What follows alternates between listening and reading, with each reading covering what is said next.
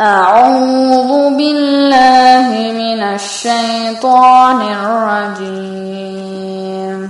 وأنزلنا إليك الكتاب بالحق مصدقا لما بين يديه من الكتاب ومهيمنا عليه فاحكم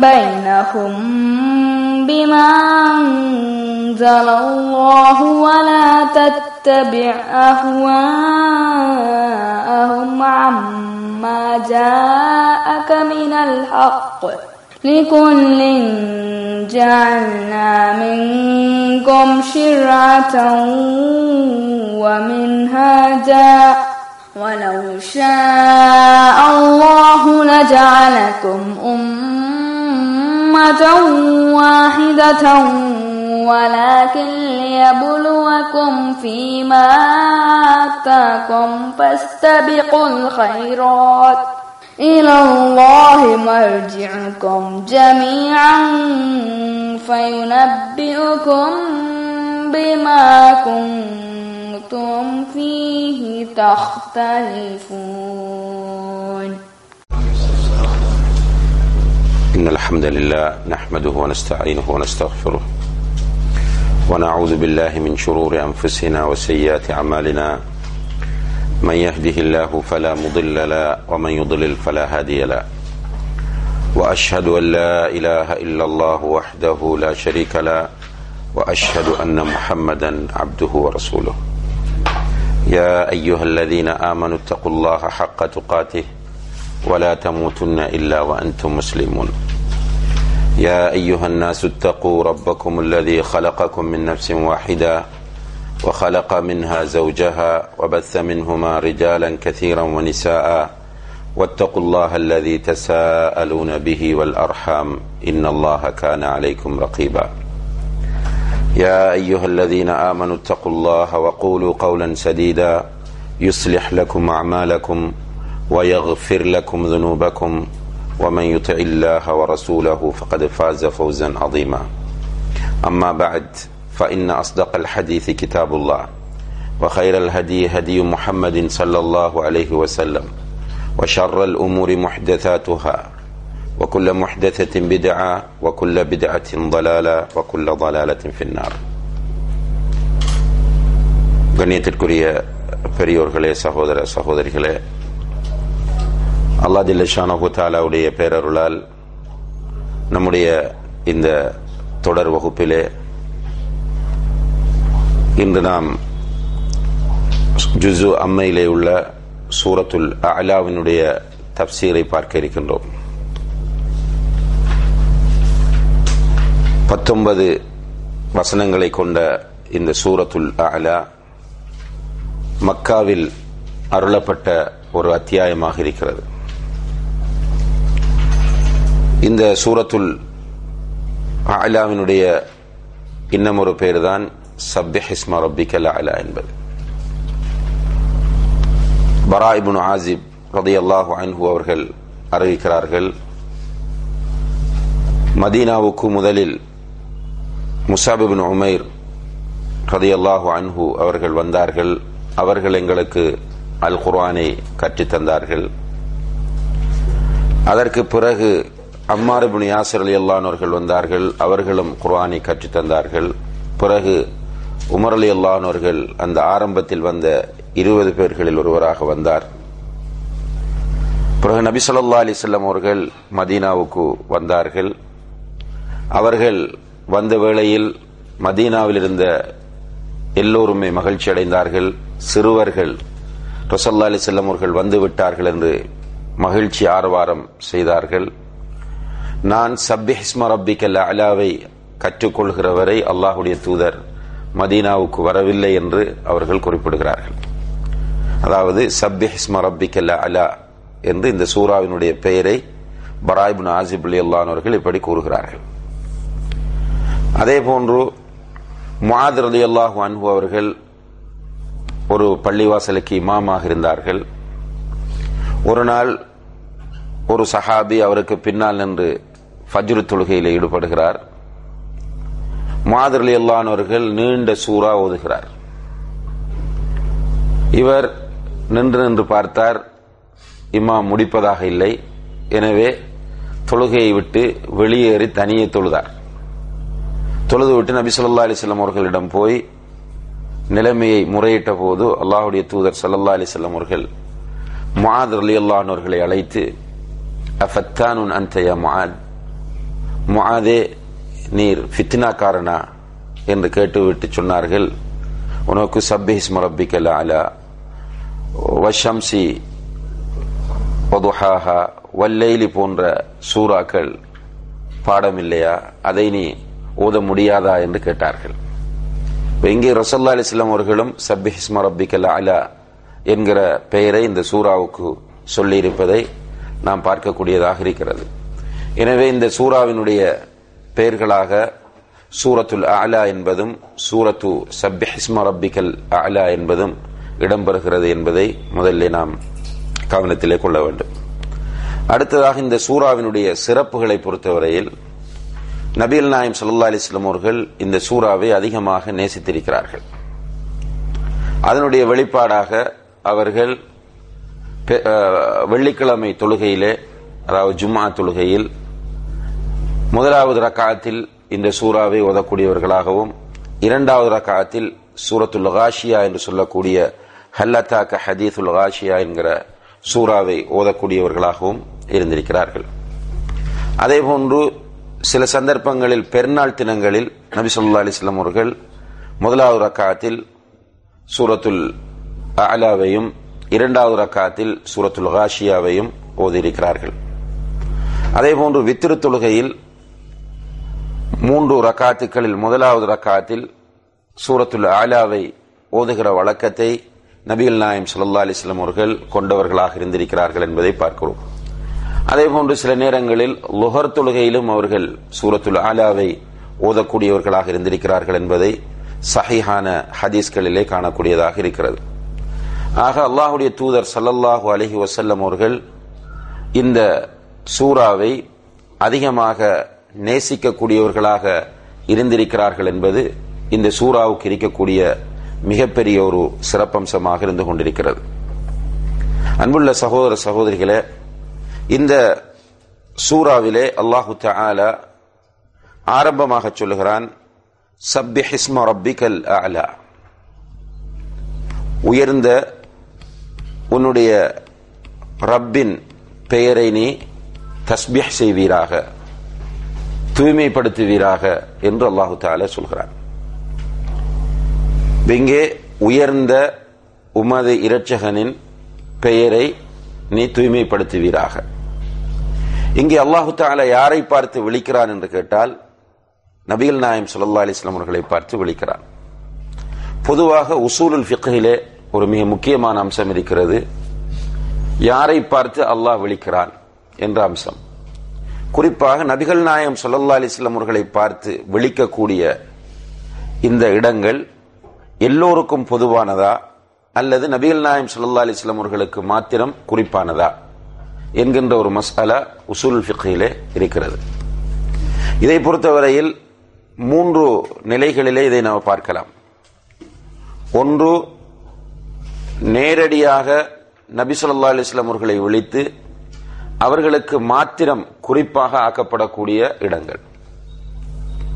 இவ்வாறான இடங்களில் அது நபி ஸல்லல்லாஹு அலைஹி வஸல்லம் அவர்களுக்கு மாத்திரம்தான் உரியது என்பது இரண்டாவது கருத்திற்கு இடம்பாடில்லாத ஒரு விஷயம். உதாரணமாக, அலம் நஷ்ரஹ் லக சத்ரக் என்று ஆரம்பிக்கக்கூடிய சூறாவில் அல்லாஹு தஆலா நபியை பார்த்து கேட்கிறான், உன்னுடைய நெஞ்சை நாம் விரிவாக்கவில்லையா?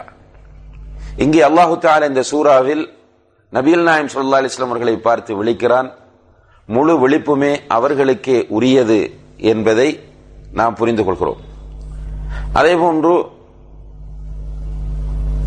இந்த பல திருமணங்கள் முடிப்பதை பொறுத்தவரையில் ரசூலுல்லாஹி அலைஹி வஸல்லம் அவர்கள் 11 திருமணம் முடித்திருந்தார்கள். அல்லாஹு தஆலா அதை பற்றி சொல்லும் போது, ஹாலிசத்தன் லக மின் தூனில் முஃமினீன், உமக்கு மாத்திரம், மூமின்களுக்கு, ஏனைய மூமின்களுக்கு இல்லாமல் உமக்கு மாத்திரம் அதை நாம் அனுமதித்திருக்கிறோம். இங்கே உமக்கு மாத்திரம் என்று குறிப்பாக வரும்போது நபிகள் நாயகம் ஸல்லல்லாஹு அலைஹி வஸல்லம் அவர்களுக்கு மாத்திரம்தான் இது என்பதை நாம் புரிந்து கொள்ள வேண்டும். இன்னும் சில இடங்களில் நபியை பார்த்து அல்லாஹு தஆலா விழித்துவிட்டு செய்தியை மூமின்களுக்கு சொல்லுவான். உதாரணமாக, யா அய்யுஹன் நபி இதா தல்லக்துமுன் நிசா, நபியே நீங்கள், நபியே என்று அழைத்துவிட்டு இதா தல்லக்துமுன் நிசா, பன்மையிலே அல்லாஹு தஆலா சொல்கிறான், நீங்கள் பெண்களை தலாக் சொன்னால். அழைத்தது நபியை, மெசேஜ் முழு உம்மத்திற்கும். இது அல்லாமல் பொதுவாக வரக்கூடிய அழைப்பு, இப்படி குறிப்பாக ஆக்காமல் பொதுவாக வரக்கூடிய அழைப்பு தான் குர்ஆனிலே அதிகமானது. நபியை பார்த்து விழித்திருக்கும், ஆனால் நபிக்கு மாத்திரம் என்று குறிப்பான செய்திகள் வந்திருக்க மாட்டாது. இந்த இடங்களில் அந்த அழைப்பு என்பது நபிகள் நாயகம் ஸல்லல்லாஹு அலைஹி வஸல்லம் அவர்களை பார்த்து வந்தாலும் கூட அது ஒட்டுமொத்த உம்மத்திற்கு உரிய அழைப்பு தான் என்பதை நாம் புரிந்து கொள்ள வேண்டும்.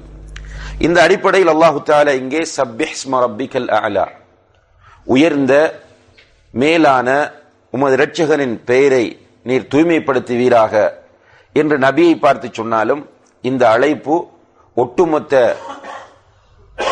உம்மத்திற்கும் பொதுவான அழைப்பு என்பதை நாம் புரிந்து கொள்ள வேண்டும். அல்லாஹு தஆலா இந்த வசனத்தை இறக்கிய போது, சப்பிஹ் இஸ்ம ரப்பிக்கல் அஅலா என்ற வசனத்தை இறக்கிய போது நபிகள் நாயகம் ஸல்லல்லாஹு அலைஹி வஸல்லம் அவர்கள் சொன்னார்கள், இஜ்அலூஹா ஃபீ ருகூஇக்கும், ஃபீ சுஜூதிக்கும், இதை உங்களுடைய சுஜூதுகளிலே நீங்கள் ஆக்கிக் கொள்ளுங்கள் என்று ஸல்லல்லாஹு அலைஹி வஸல்லம் அவர்கள் சொன்னார்கள். அதிலிருந்துதான் சுஜூதிலே சுப்ஹான ரப்பியல் அஅலா என்பது சொல்லப்பட ஆரம்பித்தது. அதே போன்று சூரத்துல் கியாமாவிலே வரக்கூடிய ஃபஸப்பிஹ் பிஸ்மி ரப்பிக்கல் அஸீம் என்ற வசனம் இறங்கப்பட்ட போது அல்லாஹ்வுடைய தூதர் சொன்னார்கள், இதை உங்களுடைய ருக்கூகளில் நீங்கள் ஆக்கிக் கொள்ளுங்கள். எனவே அதிலிருந்து ருக்கூஇல் சுப்ஹான ரப்பியல் அஸீம் என்று சொல்லக்கூடிய நடைமுறை வந்தது.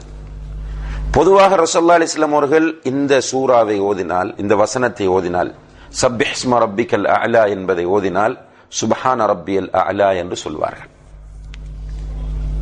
பொதுவாக நம்ம எல்லோருக்கும் தெரியும், சுன்னத்தான தொழுகைகளில் ரசூல் ஸல்லல்லாஹு அலைஹி வஸல்லம் அவர்கள் நரகத்தை பற்றி வரக்கூடிய வசனங்களை ஓதினால் நரகத்திலிருந்து பாதுகாப்பு தேடுவார்கள். அல்லாஹ்வுடைய ரஹ்மத்தை பற்றி சொல்லக்கூடிய வசனங்கள் வந்தால் அந்த இடங்களில் அல்லாஹ்விடத்தில் ரஹ்மத்தை கேட்பார்கள். இது சுன்னத்தான தொழுகைகள், ஃபர்லான தொழுகைகளில் அல்ல. அதே போன்று இதை பொதுவாக நாம் ஓதும் போதும், சுன்னத்தான தொழுகைகளில் ஓதும் போதும் சுப்ஹான ரப்பியல் அலா என்று சொல்லிக்கொள்ள முடியும் என்பதை நாம் இந்த இடத்திலே புரிந்து கொள்ள வேண்டும். சப்பிஹ் இஸ்ம ரப்பிக்கல் அலா, உன்னுடைய மேலான ரப்பின் பெயரை நீ தூய்மைப்படுத்துவீராக. ஏனென்றால் இந்த சூரா மக்காவில் அருளப்பட்டது, ஆரம்பத்தில் அருளப்பட்ட ஒரு சூரா. மக்காவில் இருந்த முஷ்ரிக்குகள் அல்லாஹ்வை ஏற்றிருந்தார்கள், அல்லாஹ்வுடைய பெயரை களங்கப்படுத்திக் கொண்டிருந்தார்கள். அல்லாஹ் தஆலா அல் குர்ஆனிலே சொல்கிறான், வலில்லாஹில் அஸ்மாஉல் ஹுஸ்னா ஃபத்ஊஹு பிஹா, அல்லாஹ்வுக்கு அழகிய திருநாமங்கள் இருக்கின்றன, அந்த அழகிய திருநாமங்களை கொண்டு நீங்கள் பிரார்த்தியுங்கள். வதருல்லதீன யுல்ஹிதூன ஃபி அஸ்மாஇ, அல்லாஹ்வுடைய திருநாமங்களில் இல்ஹாத் செய்யக்கூடியவர்களை, வழிகேட்டை உண்டு பண்ணக்கூடியவர்களை நீர் விட்டுவிடும். அந்த காலத்திலே அல்லாஹ்வை ஏற்றிருந்ததனால்தான் அப்துல் முத்தலிப் தன்னுடைய மகனுக்கு அப்துல்லாஹ் என்று பெயர் வைத்தார். அதனால்தான் அவர் காபத்துல்லாவுக்கு ஒரு ரப் இருப்பதாக ஆப்ரஹாவுடைய படையின் முன்னால் பிரகடனப்படுத்தினார். அல்லாஹ்வும் குர்ஆனில் என்ன சொல்கிறான், நபியே இந்த மக்களிடத்தில் போய் நீங்கள் வானத்திலிருந்து உங்களுக்கு மழையை பொழிய செய்வது யார் என்று கேட்டால் நிச்சயமாக அல்லாஹ் என்று சொல்வார்கள். உங்களுக்கு உணவை தருவது யார் என்று கேட்டால் அல்லாஹ் என்று சொல்வார்கள். ஆனால் இப்படியெல்லாம் அல்லாஹ்வை ஏற்றிருந்த அந்த மக்கள் அல்லாஹ்வுடைய பெயர்களை களங்கப்படுத்துகிறார்கள். எப்படி களங்கப்படுத்துகிறார்கள்? அவர்கள் அல்லாஹ்வுடைய அல் அசீஸ் என்ற பெயரிலிருந்து தங்களுடைய ஒரு கடவுளுக்கு உஸ்ஸா என்கிற பெயரை வைக்கிறார்கள். அல்லாஹ்வுடைய அல் மன்னான் என்ற பெயரிலிருந்து தங்களுடைய ஒரு கடவுளுக்கு மனாத் என்று பெயர் வைக்கிறார்கள். அல்லாஹ்வுடைய அல் இலாஹ் என்ற பெயரிலிருந்து தங்களுடைய ஒரு கடவுளுக்கு லாத் என்று பெயர் வைக்கிறார்கள். அல்லாஹ்வுடைய பெயர்களை அவர்கள் களங்கப்படுத்துகிறார்கள். அதே போன்று அல்லாஹ்வுக்கு பிறந்த ஆண் குழந்தைதான் ஈசா அலைஹிஸ்ஸலாம், உசைர் அலைஹிஸ்ஸலாம் என்று யூதர்களும் கிறிஸ்தவர்களும் சொல்லிக் கொண்டிருந்தார்கள். யூதர்கள் ஈசா அலைஹிஸ்ஸலாத்தை மகன் என்றார்கள், உசைரை யூதர்கள் மகன் என்று சொன்னார்கள். குறைஷிகள் என்ன சொன்னார்கள்? மலக்குகள் அல்லாஹுடைய பெண் குழந்தைகள் என்று சொன்னார்கள். இது அல்லாஹுடைய பெயரில் ஏற்படுத்தப்படக்கூடிய களங்கமாகும். அல்லாஹு தஆலா அவனுடைய பெயரில் களங்கம் ஏற்படுத்தப்படாமல் அல்லாஹு தஆலாவை பரிசுத்தப்படுத்துமாறு நம்மை பார்த்து கட்டளையிடுகிறான். எனவே இந்த கட்டளை பொதுவான கட்டளை. எனவே ரசூலுல்லாஹி அலைஹி வஸல்லம் அவர்களுக்கும் அவர்களுடைய காலத்தில் இருந்த சஹாபாக்களுக்கும் இந்த கட்டளை பொருந்துவது போன்று இன்றைய காலத்தில் வாழக்கூடிய நமக்கும் இதற்கு பிறகு வரக்கூடிய எல்லா மக்களுக்கும் இந்த கட்டளை பொருந்தக்கூடியதாக இருக்கிறது. எனவே அல்லாஹுடைய பெயரில் களங்கம் வருகிற போதெல்லாம் அந்த இடங்களில் அல்லாஹுவை பரிசுத்தப்படுத்த வேண்டிய தேவை நமக்கு இருக்கிறது. இன்றைக்கு அல்லாஹுடைய பெயர்கள் உலகத்தில் நிறைய இடங்களில் களங்கப்படுத்தப்படுவதை நாம் பார்க்கிறோம். அல்லாஹுக்கு அன்று கிறிஸ்தவர்கள் சொன்னது போன்று இன்றும் கிறிஸ்தவர்கள் சொல்லிக் கொண்டுதான் இருக்கிறார்கள். அதே போன்று முஸ்லிம்கள் என்று சொல்லக்கூடியவர்களும் அல்லாஹுடைய பெயரில் பல களங்கங்களை ஏற்படுத்துகிறார்கள். அல்லாஹுக்கு இணை வைத்துக் கொண்டிருக்கிறார்கள். எனவே அல்லாஹுவை பரிசுத்தப்படுத்த வேண்டிய கடமை நம் எல்லோருக்கும் இருக்கிறது. வெறுமனே கடமைகள் என்று வருகிற நேரத்தில் அன்புள்ள சகோதர சகோதரிகளே, நாம் எல்லோருமே சட்ட ரீதியான கடமைகளுக்குத்தான் முக்கியத்துவம் கொடுக்கிறோம். இது ஒரு அகீதா ரீதியான கடமையாக நமக்கு இருக்கிறது. இன்றைக்கு அல்லாஹுடைய பெயர்களை காலணிகளிலே பாதணிகளிலே பொறித்து வெளியிடுகிறார்கள். சில பாதணிகளை நீங்கள் எடுத்து பார்த்தால், ஷூக்களை செப்பல்களை எடுத்து பார்த்தால், அந்த ஷூக்களிலே செப்பல்களிலே அல்லாஹுடைய பெயரை பொறித்திருக்கிறார்கள். ஒருவன் தன்னுடைய காலுக்கு கீழ் அதை போட்டு மிதிக்கிறான், அதை டாய்லெட்டுகளுக்குள் போட்டு செல்கிறான். இப்படி அல்லாஹுடைய பெயர் களங்கப்படுத்தப்படுவதை பார்க்கிறோம். இந்த நேரத்தில் நமக்கு என்ன கடமை இருக்கிறது? அல்லாஹ் பரிசுத்தமானவன் என்ற செய்தியை இந்த உலகத்திற்கு நாம் மிக தெளிவாக எடுத்துச் சொல்ல வேண்டிய பொறுப்பு நமக்கு இருக்கிறது. நம்முடைய வேலைகள் எல்லாம் எங்கே என்று கேட்டால், இப்போது ரமலான் வருகிறது. இப்போது இஜ்திஹாதுக்குரிய விஷயங்களில் மிக காரசாரமாகவும் வாத பிரதிவாதங்களிலும் ஈடுபடுகிற வேலையிலே இறங்கி விடுவோம். ஆனால் அல்லாஹுவை பற்றிய களங்கம், அல்லாஹுக்கு களங்கம் இவர்கள் ஏற்படுத்துவதனால் அல்லாஹுக்கு எந்த ஒன்றும் குறைந்து விடுவதில்லை. அவன் ரப்புல் ஆலமீன். இந்த உலகத்தில் உள்ள எல்லா மக்களும் ஒன்று சேர்ந்து, உலகத்தில் இருக்கக்கூடிய அனைத்து மனிதர்களும், ஆரம்பத்தில் இருந்தவர்கள், பின்னால் வரக்கூடியவர்கள், இப்போது இருப்பவர்கள், ஜின்கள் எல்லோரும் ஒன்று சேர்ந்து அல்லாஹுவை களங்கப்படுத்தினாலும் அல்லாஹுடைய அந்தஸ்தில் கடுகளவேனும் களங்கம் ஏற்படாது. ஆனால் அல்லாஹுவை ஏற்றிருக்கிற நமக்கு ஈமான் மிகப்பெரிய ஒரு தூண்டுதலை தர வேண்டும். அல்லாஹுடைய பெயரில் களங்கம் ஏற்படுத்தப்படும் போது அது ஒரு ரோஷத்தை நமக்கு ஏற்படுத்த வேண்டும். நம்முடைய தாயை தந்தையை நாம் நேசிக்கிறோம். தாயுடைய பெயரில் ஒரு இடத்தில் களங்கம் ஏற்படுத்தப்பட்டால் உயிரை கொடுப்பதற்கும் தயாராகிறோம். தந்தையுடைய பெயரில் களங்கம் ஏற்படுத்தப்பட்டால் துடித்து போகிறோம்.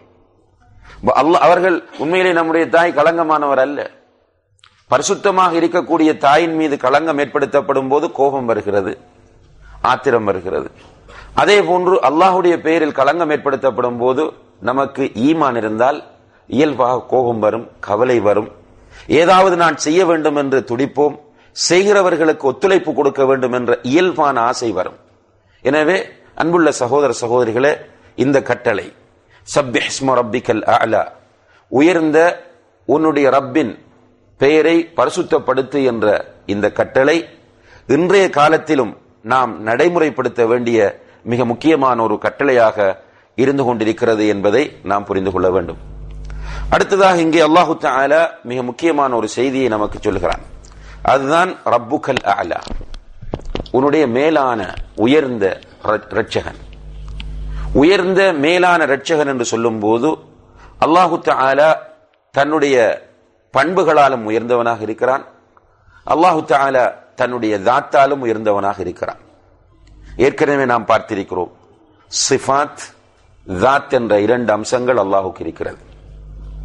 சிஃபாத் என்றால் அல்லாஹுடைய பண்புகள், தன்மைகள். இந்த சிஃபாத்துகள் தாத்தியா, ஃபிஅலியா என்று இரண்டாக பிரிக்கப்படும். தாத்தியா என்றால் அல்லாஹுடைய தாத்தோடு தொடர்பான பண்புகள், ஃபிஅலியா என்றால் அல்லாஹுடைய செயலோடு சம்பந்தமான பண்புகள். இது பற்றிய பூரணமான விவரங்களை நாம் அகீதா பாடத்திலே விரிவாக பார்த்திருக்கிறோம். அல்லாஹுக்கு தாத் என்ற ஒன்று இருக்கிறது. அந்த தாத்தை தமிழில் சரியான ஒரு வடிவத்தில் நம்முடைய முன்னோர்கள் மொழிபெயர்க்கவில்லை. தாத் என்ற சொல்லுக்கான சரியான ஒரு தமிழ் வடிவம் நம்முடைய முன்னோர்களினால் தமிழில் தரப்படவில்லை. அதனால் இன்றைக்கு தாத் என்ற ஒன்று அல்லாஹுக்கு இருக்கிறது என்பதை புரிந்து கொள்ள முடியாத நிலையில் நம்முடைய சமுதாயம் இருந்து கொண்டிருக்கிறது. அதற்கு ஆதாரமாக அவர்கள் என்ன வைக்கிறார்கள் என்றால், சில பாடகர்களுடைய கவிஞர்களுடைய பாடல்களை முன்வைக்கிறார்கள். ஒரு இஸ்லாமிய கீதம் என்ற பெயரில் இஸ்லாமிய கொள்கைக்கு மாற்றமான ஒரு பாடல் இருக்கிறது, உருவமற்ற இறைவனுக்கு உண்மையானவர் என்று. அப்ப அங்கே என்ன பதிவு செய்கிறார் பாடகர் என்றால், அல்லாஹுக்கு உருவம் இல்லை என்று பதிவு செய்கிறார். இந்த உருவம் என்பதன் மூலம் அவர் எதை நாடுகிறார் என்பதை பொறுத்துத்தான் அந்த பாட்டுக்கு நாம் தீர்ப்பு சொல்ல முடியும். மனிதர்கள் கற்பனை பண்ணக்கூடிய ஒரு உருவம் அல்லாஹுக்கு இருக்கிறதா என்று கேட்டால் நிச்சயமாக அப்படி ஒரு உருவம் அல்லாஹுக்கு கிடையாது. ஆனால் அல்லாஹ் சுத்த சூனியமா என்று கேட்டால் அப்படியும் இல்லை. ஏனென்றால் மறுமையிலே அல்லாஹுவை நாம் பார்க்க முடியும் என்பது அஹ்லுஸ் சுன்னா வல் ஜமாத்தினுடைய அகீதா. அதிலும் மறுமையில் அரசாத்துல் கியாமாவிலும் பார்க்க பாக்கியம் கிடைக்கும். சுவர்க்கவாசிகளுக்கு சுவர்க்கத்திலும் அல்லாஹுவை பார்க்கிற பாக்கியம் கிடைக்கும். சுவர்க்கத்திலே அல்லாஹுவை பார்க்கிற பாக்கியம் கிடைத்தால் அதைவிட ஒரு இன்பம் சுவர்க்கவாசிகளுக்கு வேறு எதுவும் இருக்காது என்று நபிகள் நாயகம் ஸல்லல்லாஹு அலைஹி வஸல்லம் அவர்கள் சொல்லக்கூடிய செய்தி சஹீஹ் முஸ்லிமிலே பதிவு செய்யப்பட்டிருக்கிறது. அல்லாஹ் ஒன்றுமில்லாதவன் என்றால் எதை போய் சுவர்க்கத்தில் பார்ப்பது? பார்க்கும்போது எதனால் இன்பம் வரும்? எனவே நிச்சயமாக அஹ்லுஸ் சுன்னா வல் ஜமாத்தினுடைய கொள்கை என்னவென்றால், அல்லாஹுக்கு ஒரு தாத் இருக்கிறது. அந்த தாத்தினுடைய தமிழ் வடிவம் அதை புரிந்து கொள்ளக்கூடிய அளவுக்கு சமுதாயத்திற்கு அகீதா சொல்லப்படவும் இல்லை. அந்த தாத்திற்குரிய சரியான தமிழ் வடிவமும் இல்லை. அதனால் யாராவது தாத் என்பதை உருவம் என்று மொழிபெயர்த்தால் சமுதாயம் மிகப்பெரிய பிரச்சனைகளையும் ஃபித்னாக்களையும் உண்டு பண்ணுவதை பார்க்கிறோம். ஆனால் நாம் உருவம் அல்லது வடிவமைப்பு என்கிற வார்த்தைகளை சொல்லும் போது நமக்கு குழப்பம் வருமாக இருந்தாலும், நாம் தாத் என்ற ஒன்று அல்லாஹுக்கு இருக்கிறது என்பதில் எந்த விதமான சந்தேகங்களும் கொள்ளக்கூடாது.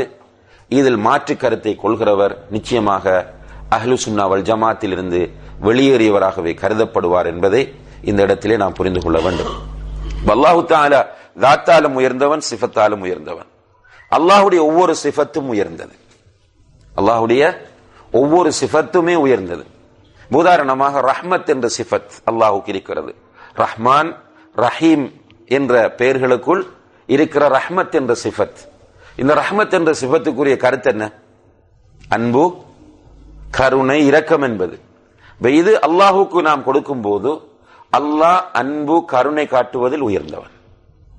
மனிதர்களும் கருணை காட்டுவார்கள், மிருகங்களும் கருணை காட்டும். ஆனால் அல்லாஹுடைய கருணைக்கு அது நிகராக முடியாது. வலில்லாஹில் மஸலுல் அஅலா, அல்லாஹ் குர்ஆனில் சொல்கிறான். அல்லாஹுக்கு உயர்ந்த பண்புகள் இருக்கின்றன. எனவே அல்லாஹுடைய எல்லா பண்புகளுமே உயர்ந்தவை. அல்லாஹ் கோபப்படுவான், குர்ஆனில் வருகிறது, ஹதீஸில் வருகிறது. அல்லாஹுக்கு கோபப்படுதல் என்ற ஒரு பண்பு இருக்கிறது. மனிதனுக்கு கோபப்படுதல் என்ற பண்பு அசிங்கமானது, அவனுடைய அந்தஸ்தை குறைக்கக்கூடியது. ஆனால் அல்லாஹுக்கு கோபப்படுதல் என்ற ஒரு பண்பு வந்தால் அது உயர்ந்த பண்பாக இருக்கும். அதே போன்று மக்ர் என்கிற ஒரு பண்பு அல்லாஹுக்கு இருக்கிறது. வயம் குரூன வயம் குருல்லா, அவர்களும் சதி செய்வார்கள், அல்லாஹும் சதி செய்வான். இப்ப சதி செய்தல் என்ற பண்பு மனிதனுக்கு வரும்போது அது அசிங்கமான பண்பு, கெட்ட பண்பு. ஆனால் அல்லாஹுக்கு அந்த பண்பு வரும்போது அது உயர்ந்த பண்பு. இப்படி அல்லாஹுடைய அனைத்து பண்புகளும் உயர்ந்தவையாக இருக்கின்றன. அதே போன்று அல்லாஹ் தன்னுடைய தாத்தாலும் உயர்ந்தவனாக இருக்கிறான். தாத்தாலும் உயர்ந்தவனாக என்று சொன்னால் அல்லாஹு தஆலா எங்கும் நிறைந்தவன் அல்ல. அல்லாஹ் தூணிலும் இருப்பான், துரும்பிலும் இருப்பான் என்ற கோட்பாடு இஸ்லாமிய அகீதாவை தவிடுபொடியாக்கக்கூடிய, உடைத்தெறியக்கூடிய ஒரு கோட்பாடாகும். அல்லாஹு தஆலா 7 வானங்களுக்கு மேல் அர்ஷின் மீது உயர்ந்திருக்கிறான் என்பதுதான் அஹ்லுஸ் சுன்னா வல் ஜமாத்தினுடைய கொள்கை. குர்ஆனும் ஹதீஸும் தெளிவாக சொல்லக்கூடிய கொள்கை. இந்த கொள்கைக்கு மாற்றமாக நான் சுன்னத் ஜமாத், நான் அஹ்லு சுன்னா வல் ஜமாத், நான் என்று என்ன கருத்துக்களை யார் சொன்னாலும் அந்த கருத்துக்கள் நேரடியாக குர்ஆனுக்கும் ஹதீஸுக்கும் முரண்படக்கூடியது, நேரடியாக சஹாபாக்கள் ஏற்றிருந்த கொள்கைக்கு முரண்படக்கூடியது என்ற காரணத்தினால் அவர் இஸ்லாத்திலிருந்து வெளியே போய் விடுவார். சாதாரணமான விஷயம் அல்ல.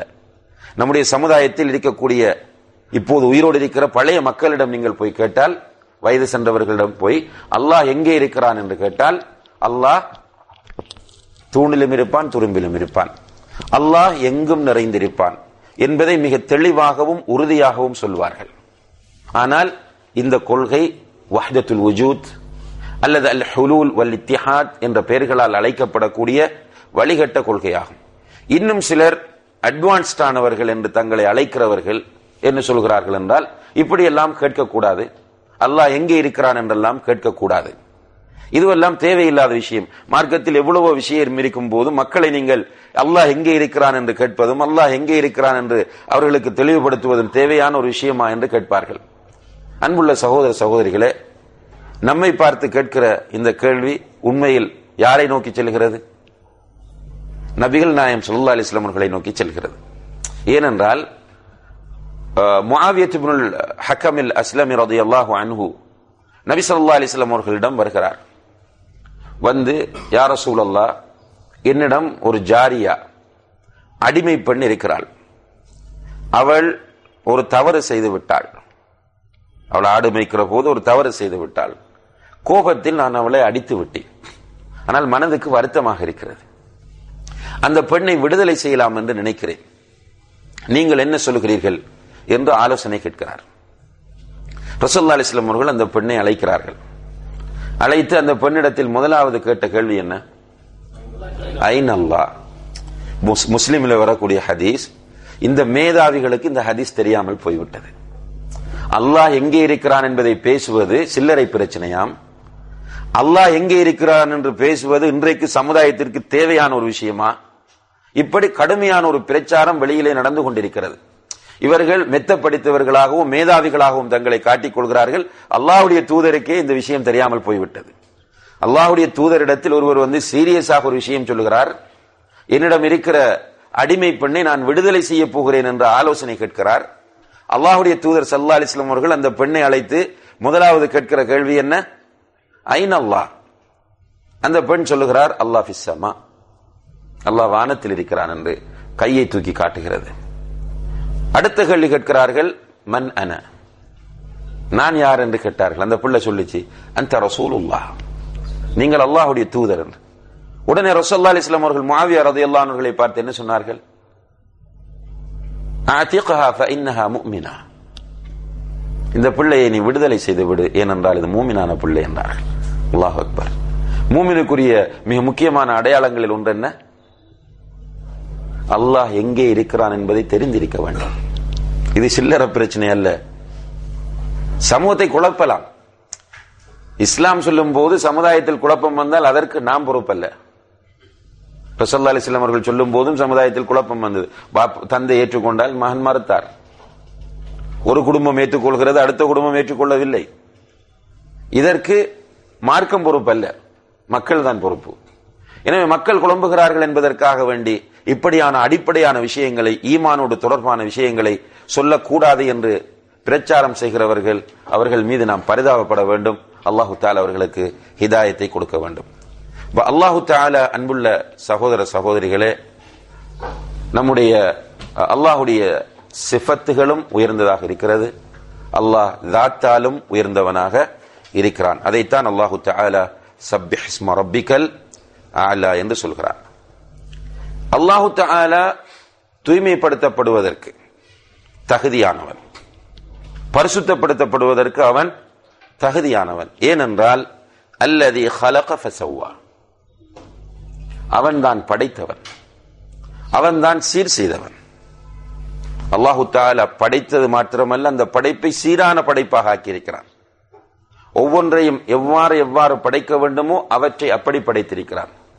தலையை மேலே வைத்து, காலை கீழே வைத்து, கண்ணை முகத்தில் வைத்து, இப்படி இதுதான் சீராக படைப்பது என்பது. இதை அல்லாஹு தஆலா சூரத்து தீனிலும் சொல்கிறான். அல்லதி வஹலகல் இன்சான ஃபி அஹ்ஸனி தக்வீம். அல்லாஹ் மனிதனை அழகிய வடிவத்தில் படைத்திருக்கிறான். அல்லாஹு தஆலா மனிதனை மாத்திரமல்ல, படைத்த அத்தனையையும் நேர்த்தியாக படைத்திருக்கிறான், சீராக படைத்திருக்கிறான். மலை, கடல், காடு என்று ஒவ்வொன்றையும் அல்லாஹு தஆலா அவற்றை படைக்கும் போது, மிருகம் என்று எல்லாவற்றையுமே அல்லாஹு தஆலா சீராக படைத்திருக்கிறான். படைத்ததோடு மாத்திரமல்லாமல் வல்லதி கத்தர ஃபஹதா, ஒவ்வொன்றுக்கும் அல்லாஹு தஆலா நிர்ணயங்களை ஏற்படுத்தி இருக்கிறான். ரசூலுல்லாஹி அலைஹி வஸல்லம் அவர்கள் சொல்கிறார்கள், அல்லாஹு தஆலா படைப்புகளை, வானங்களையும் பூமியையும் படைப்பதற்கு 50,000 வருடங்களுக்கு முன்னால் படைப்புகளுக்குரிய மிக்தார்களை, அவர்களுக்குரிய அந்த எல்லைகளையும் அளவுகளையும் அல்லாஹ் நிர்ணயம் செய்து விட்டார். வானங்களையும் பூமியையும் படைப்பதற்கு 50,000 வருடங்களுக்கு முன்னரேயே அல்லாஹு தஆலா ஒவ்வொன்றுக்கும் உரிய கதிரை நிர்ணயித்து விட்டான்.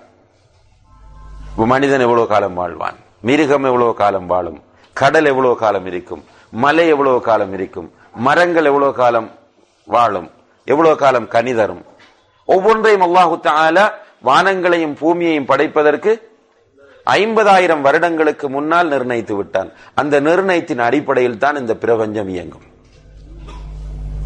அல்லாஹு தஆலாவுடைய நிர்ணயத்தின் அடிப்படையில் தான் இந்த பிரபஞ்சம் இயங்கும். அப்படியான அல்லாஹ் பரிசுத்தப்படுத்துவதற்கு தகுதியானவனா இல்லையா?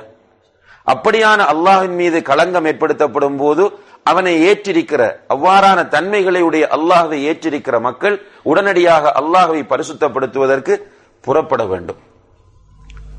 ஃபஹதா, நிர்ணயித்தது மட்டுமல்ல, ஒவ்வொன்றுக்கும் உரிய வழிகளை அல்லாஹு தஆலா காட்டியிருக்கிறான்.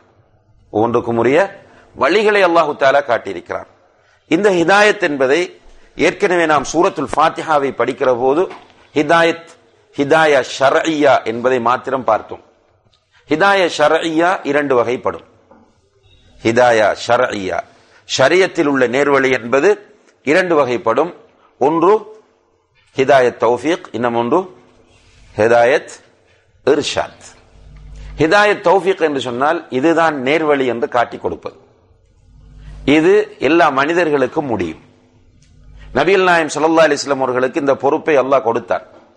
இன்னக லதஹ்தி இலா ஸிராத்தின் முஸ்தகீம், நிச்சயமாக நபியே ஸிராத் முஸ்தகீமுக்கு, நேரான வழிக்கு நீ வழிகாட்டுகிறாய்.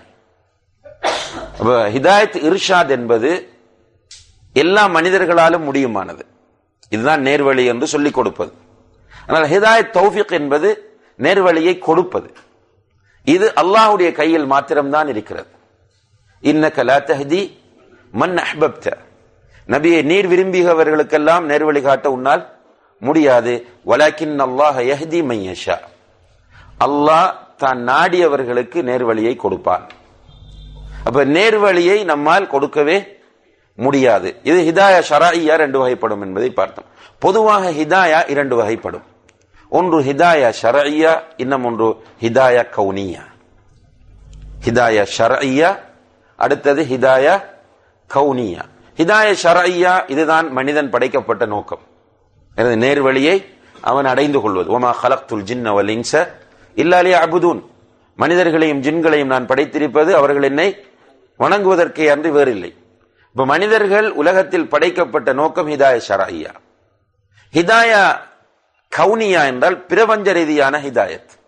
அதாவது ஒவ்வொரு படைப்பையும் அல்லாஹு தஆலா படைத்து அந்தந்த படைப்புகள் எப்படி இயங்க வேண்டும் என்பதற்கான வழியை காட்டிக் கொடுப்பது.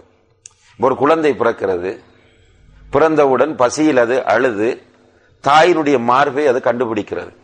யார் காட்டி கொடுத்தது? அல்லாஹ். இன்னைக்கு நிறைய ஃபேஸ்புக்ல, வாட்ஸ்அப்ல எல்லாம் நிறைய கிளிப்ஸ்கள் பார்க்கிறோம். யானை குட்டி போடுகிறது, குதிரை குட்டி போடுகிறது, ஏனைய மிருகங்கள் குட்டி போடுகின்றன. அந்த குட்டி போடப்பட்ட பிறகு உடனடியாக அது எப்படி இயங்குகிறது என்பதை பார்க்கும்போது நாம் பிரமித்து நிற்கிறோம். யானை குட்டி போடுகிறது, அந்த குட்டியை உடனடியாக அது அந்த சூழலிலிருந்து சூடாக்கி எழுப்புவதற்கு அதை எடுக்கக்கூடிய முயற்சிகளை பார்த்து நாம் ஆச்சரியப்படுகிறோம். பிறகு அந்த குட்டி எழுந்து நிற்கிறது. இதற்கு அந்த தாய்க்கு வழிகாட்டியது யார்? அல்லாஹ்.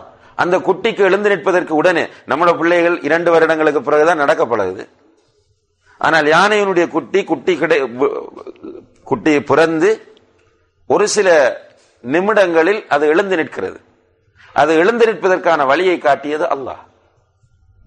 எறும்புகள் செல்லுகின்றன, நீங்கள் நடந்து அதனை கிளீன் பண்ணி போகக்கூடிய வழியை அழித்து விடுகிறீர்கள். ஆனால் அந்த எறும்பு எங்கு போனாலும் திரும்ப அப்படியே அதனுடைய வீட்டுக்கு அது திரும்ப வருகிறது. அதனுடைய வீட்டுக்கு அது வருவதற்கு வழிகாட்டியது யார்? அல்லாஹ். பறவைகள் கூட்டிலிருந்து புறப்படுகின்றன, ஜிபிஆர்எஸ் கொண்டு செல்வதில்லை, அல்லது வேறு மெப்ஸுகள் அதனிடத்திலே கிடையாது. ஆனால் அந்த பறவை எங்கெல்லாமோ பறந்து சென்று எல்லா கூடுகளும் நாம் பார்க்கிற போது ஒன்று போன்றுதான் இருக்கிறது. சில குருவி கூடுகள் தொங்கிக் கொண்டிருக்கும், பார்த்தார் எல்லா கூடுகளும் ஒரே கூடு போன்று இருக்கிறது. ஆனால் ஒவ்வொரு குருவியும் அதற்குரிய கூட்டுக்குள் இரையோடு வந்து சேர்வதை பார்க்கிறோம். சுப்ஹானல்லாஹ். அல்லாஹு தஆலா தான் அதற்கு வழிகாட்டினான். நம்மில் கண்டறிந்தவர்கள் சில நேரங்களில் இருளில் நடக்க முடியாமல் தடுமாறிக் கொண்டிருப்போம். கண் தெரிந்தவர்கள் இருளாகிவிட்டால் எப்படி செல்வது என்று வந்த வழியில் போக முடியாமல் இருப்போம். ஆனால் கண் பார்வையை இல்லாத சில மக்கள், அவர்கள் எல்லா இடங்களிலும் தெளிவாக இயங்கக்கூடிய ஒரு நிலையை பார்க்கிறோம். இதை ஏற்படுத்தியவன் அல்லாஹ். அப்ப அல்லாஹு தஆலா என்ன சொல்கிறான்? அல்லதி வல்லதி கத்தர ஃபஹதா. அவன்தான் ஒவ்வொன்றையும் நிர்ணயித்தான். ரப்புல் ஆலமீன் சுப்ஹானல்லாஹ் முழுதையும் டிசைன் பண்ணுகிறான், நிர்ணயித்து அதற்குரிய அத்தனையும் அவன் தீர்மானித்து அவை அனைத்திற்கும் அல்லாஹு தஆலா வழிகாட்டுகிறான். வழி தெரியாமல் யாருமே மிஸ் ஆக மாட்டார்கள். எங்கு போய் மாட்டினாலும் ஒரு வழி அவர்களுக்கு தெரியும். அல்லாஹ் வழிகாட்டியவன். இப்படியான அல்லாஹ் பரிசுத்தப்படுத்தப்பட வேண்டியவனா இல்லையா? நிச்சயமாக பரிசுத்தப்படுத்தப்பட வேண்டியவன். மேலும் அல்லாஹு தஆலா சொல்கிறான், வல்லதி அஹ்ரஜல் மர்ஆ. வல்லதி அஹ்ரஜல் மர்ஆ. மர்ஆ என்று சொன்னால் இந்த மேய்ச்சல் நிலங்கள், அதாவது கால்நடைகள் மேய்வதற்காக வேண்டி உள்ள நிலங்கள் தான் மேய்ச்சல் நிலங்கள், மர்ஆ. இந்த மர்ஆக்களை, மேய்ச்சல் நிலங்களை உருவாக்கியவன், வெளிப்படுத்தியவனும் அவன்தான். வெறும் கட்டாந்தரையாக இருந்தவை, அந்த தரையிலே அவன் மழையை பொழிய செய்கிறான். மழை பொழிந்த பிறகு மிருகங்கள், பிராணிகள் மேய்வதற்கு தேவையான தாவரங்கள், புற்பூண்டுகள் அதிலே முளைத்து வருகிறது. அதை உருவாக்கியவன் யாரும் அல்ல, அல்லாஹ் தான். எந்த அல்லாஹ்வை பரிசுத்தப்படுத்துமாறு அல்லாஹு தஆலா சொல்கிறானோ அந்த அல்லாஹ் தான். காடு மக்கள் வளர்த்து கொடுப்பதில்லை காடு. இன்றைக்கு உலகத்திலே நிறைய மிருகங்கள் இருக்கின்றன. அல்லாஹ்வுடைய தக்தீரை பாருங்கள் அன்புள்ள சகோதரர்களே. காடுகள் அழிக்கப்பட்டால் மிருகங்கள் வீதிக்கு வந்துவிடும். மிருகங்கள் வீதிக்கு வந்தால் மனிதனால் நடமாட முடியாமல் போய்விடும். வீதிக்கு மட்டுமில்லை, வீட்டுக்கும் வந்துவிடும். காட்டில் இருக்கிற யானைகள், காட்டில் இருக்கிற சிங்கங்கள், கரடிகள், புலிகள் எல்லாமே வீதிக்கும் வீடுகளுக்கும் வந்துவிடும். அல்லாஹு தஆலா அந்த காடுகளை, அந்த புற்பூண்டுகளை, அதற்கு தேவையான உணவுகளை அங்கே ஏற்பாடு செய்திருக்கிறான். அவன்தான் அவற்றை உருவாக்கியவன். யாரும் நாட்டி முளைத்து வரவில்லை. அல்லாஹ் மழையை பொழிய செய்கிறான், அவை முளைத்து வருகின்றன. ஃபஜஅலஹு குஸாஅன் நஹ்வா. அப்படியே அல்லாஹ் வைக்காமல் பிறகு என்ன செய்கிறான்? அந்த மேய்ச்சல் நிலங்களிலே காணப்படக்கூடிய தாவரங்களை சருகுகளாக அல்லாஹு தஆலா மாற்றுகிறான். சருகு என்று சொன்னால் அது பிறகு காய்ந்து போய் மஞ்சளித்து ஒன்றுக்கும் பயனில்லாமல் ஆகிறது. இது ரொட்டேஷனாக நடந்து கொண்டே இருக்கிறது. இது அல்லாஹ்வுடைய தக்தீர், படைத்தவனுடைய தக்தீர். அது கொஞ்ச காலத்துக்கு ஃப்ரெஷ் அரைக்கும், கொஞ்ச காலத்துக்கு அப்படியே கருகி ஒன்றுக்கும் பயனில்லாமல் போகும். மீண்டும் அல்லாஹ் மழையை பொழிய செய்வான், மீண்டும் அது முளைத்து நிற்கும். இது அல்லாஹ்வுடைய தக்தீர். இப்படி செய்யக்கூடிய அல்லாஹு தஆலா பரிசுத்தப்படுத்தப்பட வேண்டியவன். இங்கே தௌஹீதினுடைய முக்கியத்துவத்தை நாம் எல்லோரும் உணர்ந்து கொள்ள வேண்டும். தௌஹீதை நிலைநாட்டுவதன் முக்கியத்துவத்தையும் புரிந்து கொள்ள வேண்டும். இன்றைக்கு நம்முடைய சமுதாயத்தில் கூடுதலாக பிரச்சாரம் செய்யப்படக்கூடிய பகுதி ஃபிக்ஹாக அல்லது அஹ்லாக்காக இருக்கும். ஃபலாயில் அமாலை பற்றி நிறைய பேசுவார்கள், அல்லது அஹ்லாக்கை பற்றி நிறைய பேசுவார்கள், அல்லது ஃபிக்ஹை பற்றி நிறைய பேசுவார்கள். தௌஹீதை பற்றி பேசுவதில்லை. தௌஹீதை பற்றி பேச வந்த என்ன பேசுறது என்றால், அடுத்தவனை ஏசுவது, சண்டை, தௌஹீதினுடைய பேரில் அடுத்தவனை திட்டுவது, ஏசுவது தான் நடந்து கொண்டிருக்கிறதே தவிர அல்லாஹ்வை பற்றிய தெளிவான அறிவு இந்த சமுதாயத்திற்கு கொடுக்கப்படவில்லை. இன்றைக்கு நம்மால் பூரணமான ஒரு முஸ்லிமாக வாழ முடியாமல் நாம் எல்லோரும் கஷ்டப்பட்டு கொண்டிருப்பதற்கு காரணம் என்னவென்றால், நமக்கு இன்னும் அல்லாஹ்வை பற்றிய தெளிவான அறிவு இல்லை. அதனால் தான் நம்முடைய வாழ்க்கையில் நாம் முரண்பாட்டை எல்லோருமே உணர்கிறோம். நமக்கு பப்ளிக்ல வந்தால் ஒரு முகமும், நாம் தனிமையில் ஆகிவிட்டால் இன்னும் ஒரு முகமும் நிறைய பேருக்கு இருக்கிறது. மக்களுடைய விஷயத்தில் குர்ஆன் ஹதீஸ் நடைமுறைப்படுத்தப்பட வேண்டும் என்று துடிக்கிற நாம், அதற்காக வேண்டி நிகழ்ச்சிகள் ஏற்பாடு செய்கிற நாம் போடுகிற தலைப்புகளை பாருங்கள். உதாரணமாக சொல்லுவோம், அந்த மஷூராவில் வந்து இருந்து கொண்டு குடும்ப வாழ்க்கையை பற்றி ஒரு தலைப்பு போட வேண்டும். குடும்பங்கள் சீரழிகின்றன. இந்த குடும்பங்கள் சீரழிவதை பற்றி கவலைப்படுகிற அந்த தாய் அவருடைய வீட்டில் எப்படி இருக்க வேண்டும்? சமுதாயத்தில் உள்ள குடும்பங்கள் சீரழிவதை பார்க்க முடியாமல் அவருடைய பாக்கெட்டிலிருந்து காசு போட்டு நேரத்தை தியாகம் செய்து வெளியூரிலிருந்து ஒரு தாயை அழைத்து மேடை போட்டு பேச வேண்டும் என்பதற்காக வேண்டி நோட்டீஸ் அடித்து வீடு வீடாக கொண்டு அந்த நோட்டீஸை விநியோகம் செய்து இப்படியெல்லாம் கஷ்டப்படுகிற தாய் அவருடைய வீட்டில் எப்படி இருக்க வேண்டும்? அவர் என்ன பேச வருகிறாரோ அதை விட சிறந்தவராக இருக்க வேண்டும்.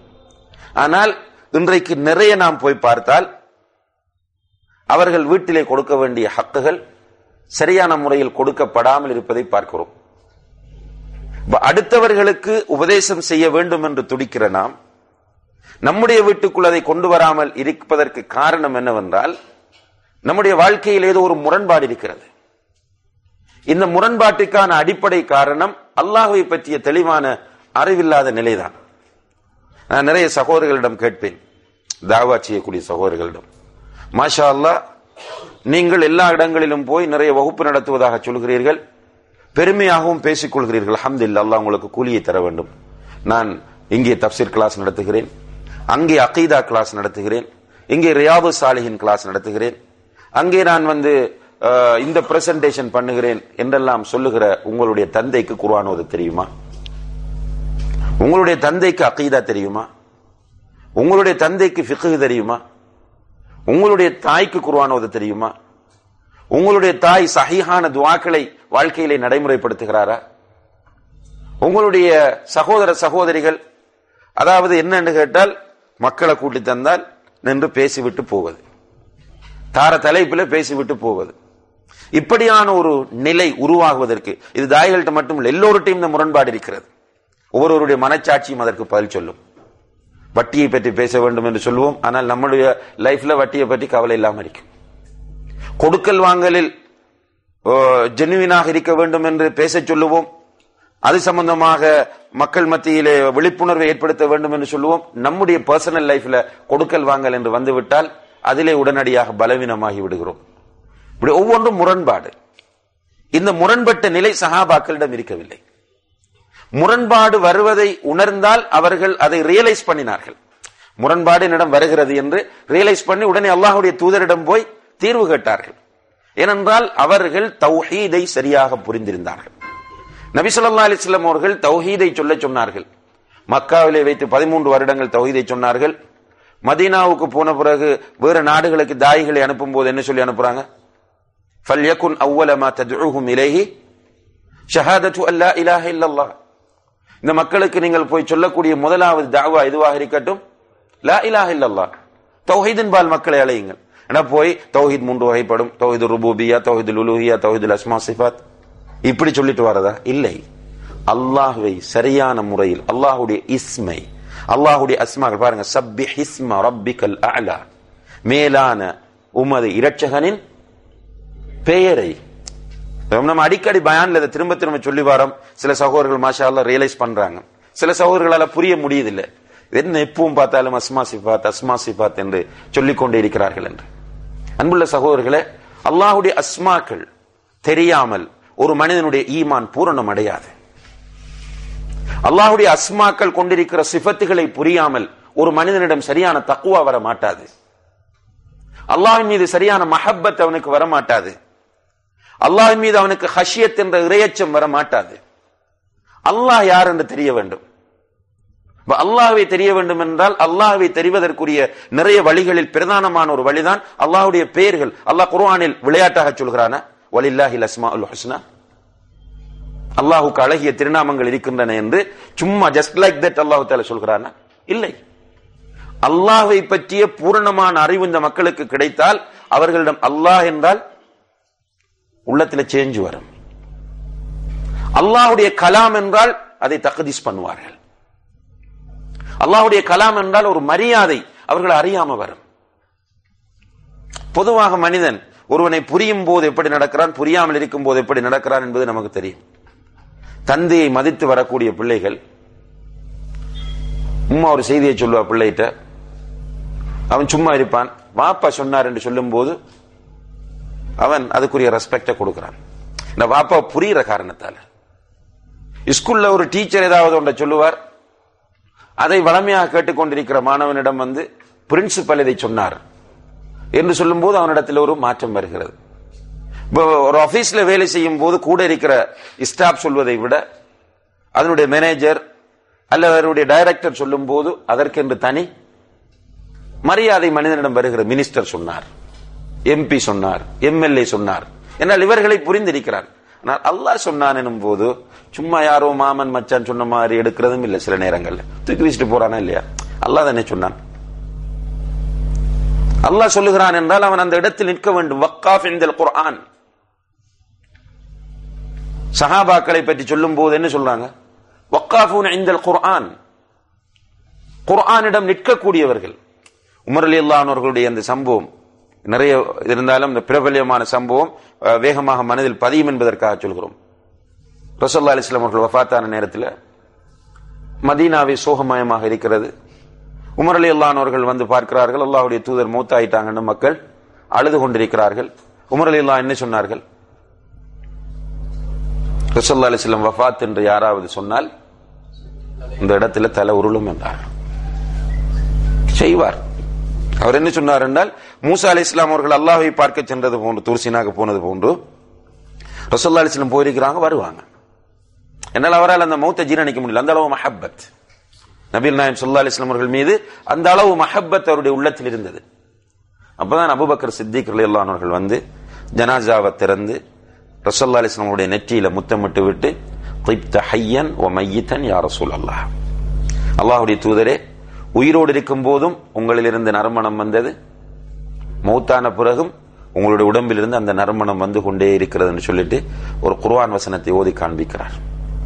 முரளியல்லாஹ் என்ன சொல்றாங்க தெரியுமா? அந்த குர்ஆன் வசனம் அப்போதுதான் அருளப்பட்டது போன்று எனக்கு இருந்தது. கால் ரெண்டும் பலம் இழந்து விட்டது, விழுந்து விட்டேன். காரணம் என்னென்றால் அல்லாஹ்வை சரியாக புரிந்தால் அந்த நிலை வரும். வைதா துலியத் அலைஹிம் ஆயாத்துஹு ஜாதத்துஹும் ஈமானா. குர்ஆன் வசனங்கள் ஓதி காண்பிக்கப்பட்டால் ஈமான் அதிகரிக்கும். நம்முடைய நிலை என்ன சகோதரர்களே? குர்ஆன் ஓதி காண்பிக்கப்பட்ட ஈமான் கூடுதா? குர்ஆனை விவாத கருப்பொருளாக ஆக்கி விளையாடி கொண்டிருக்கிறோம்.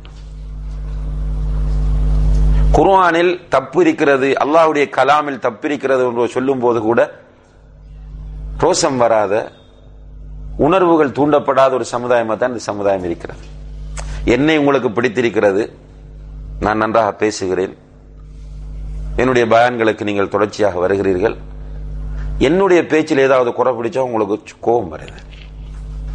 இன்னைக்கு பிராக்டிக்கலா நம்ம பார்க்கிற விஷயம்.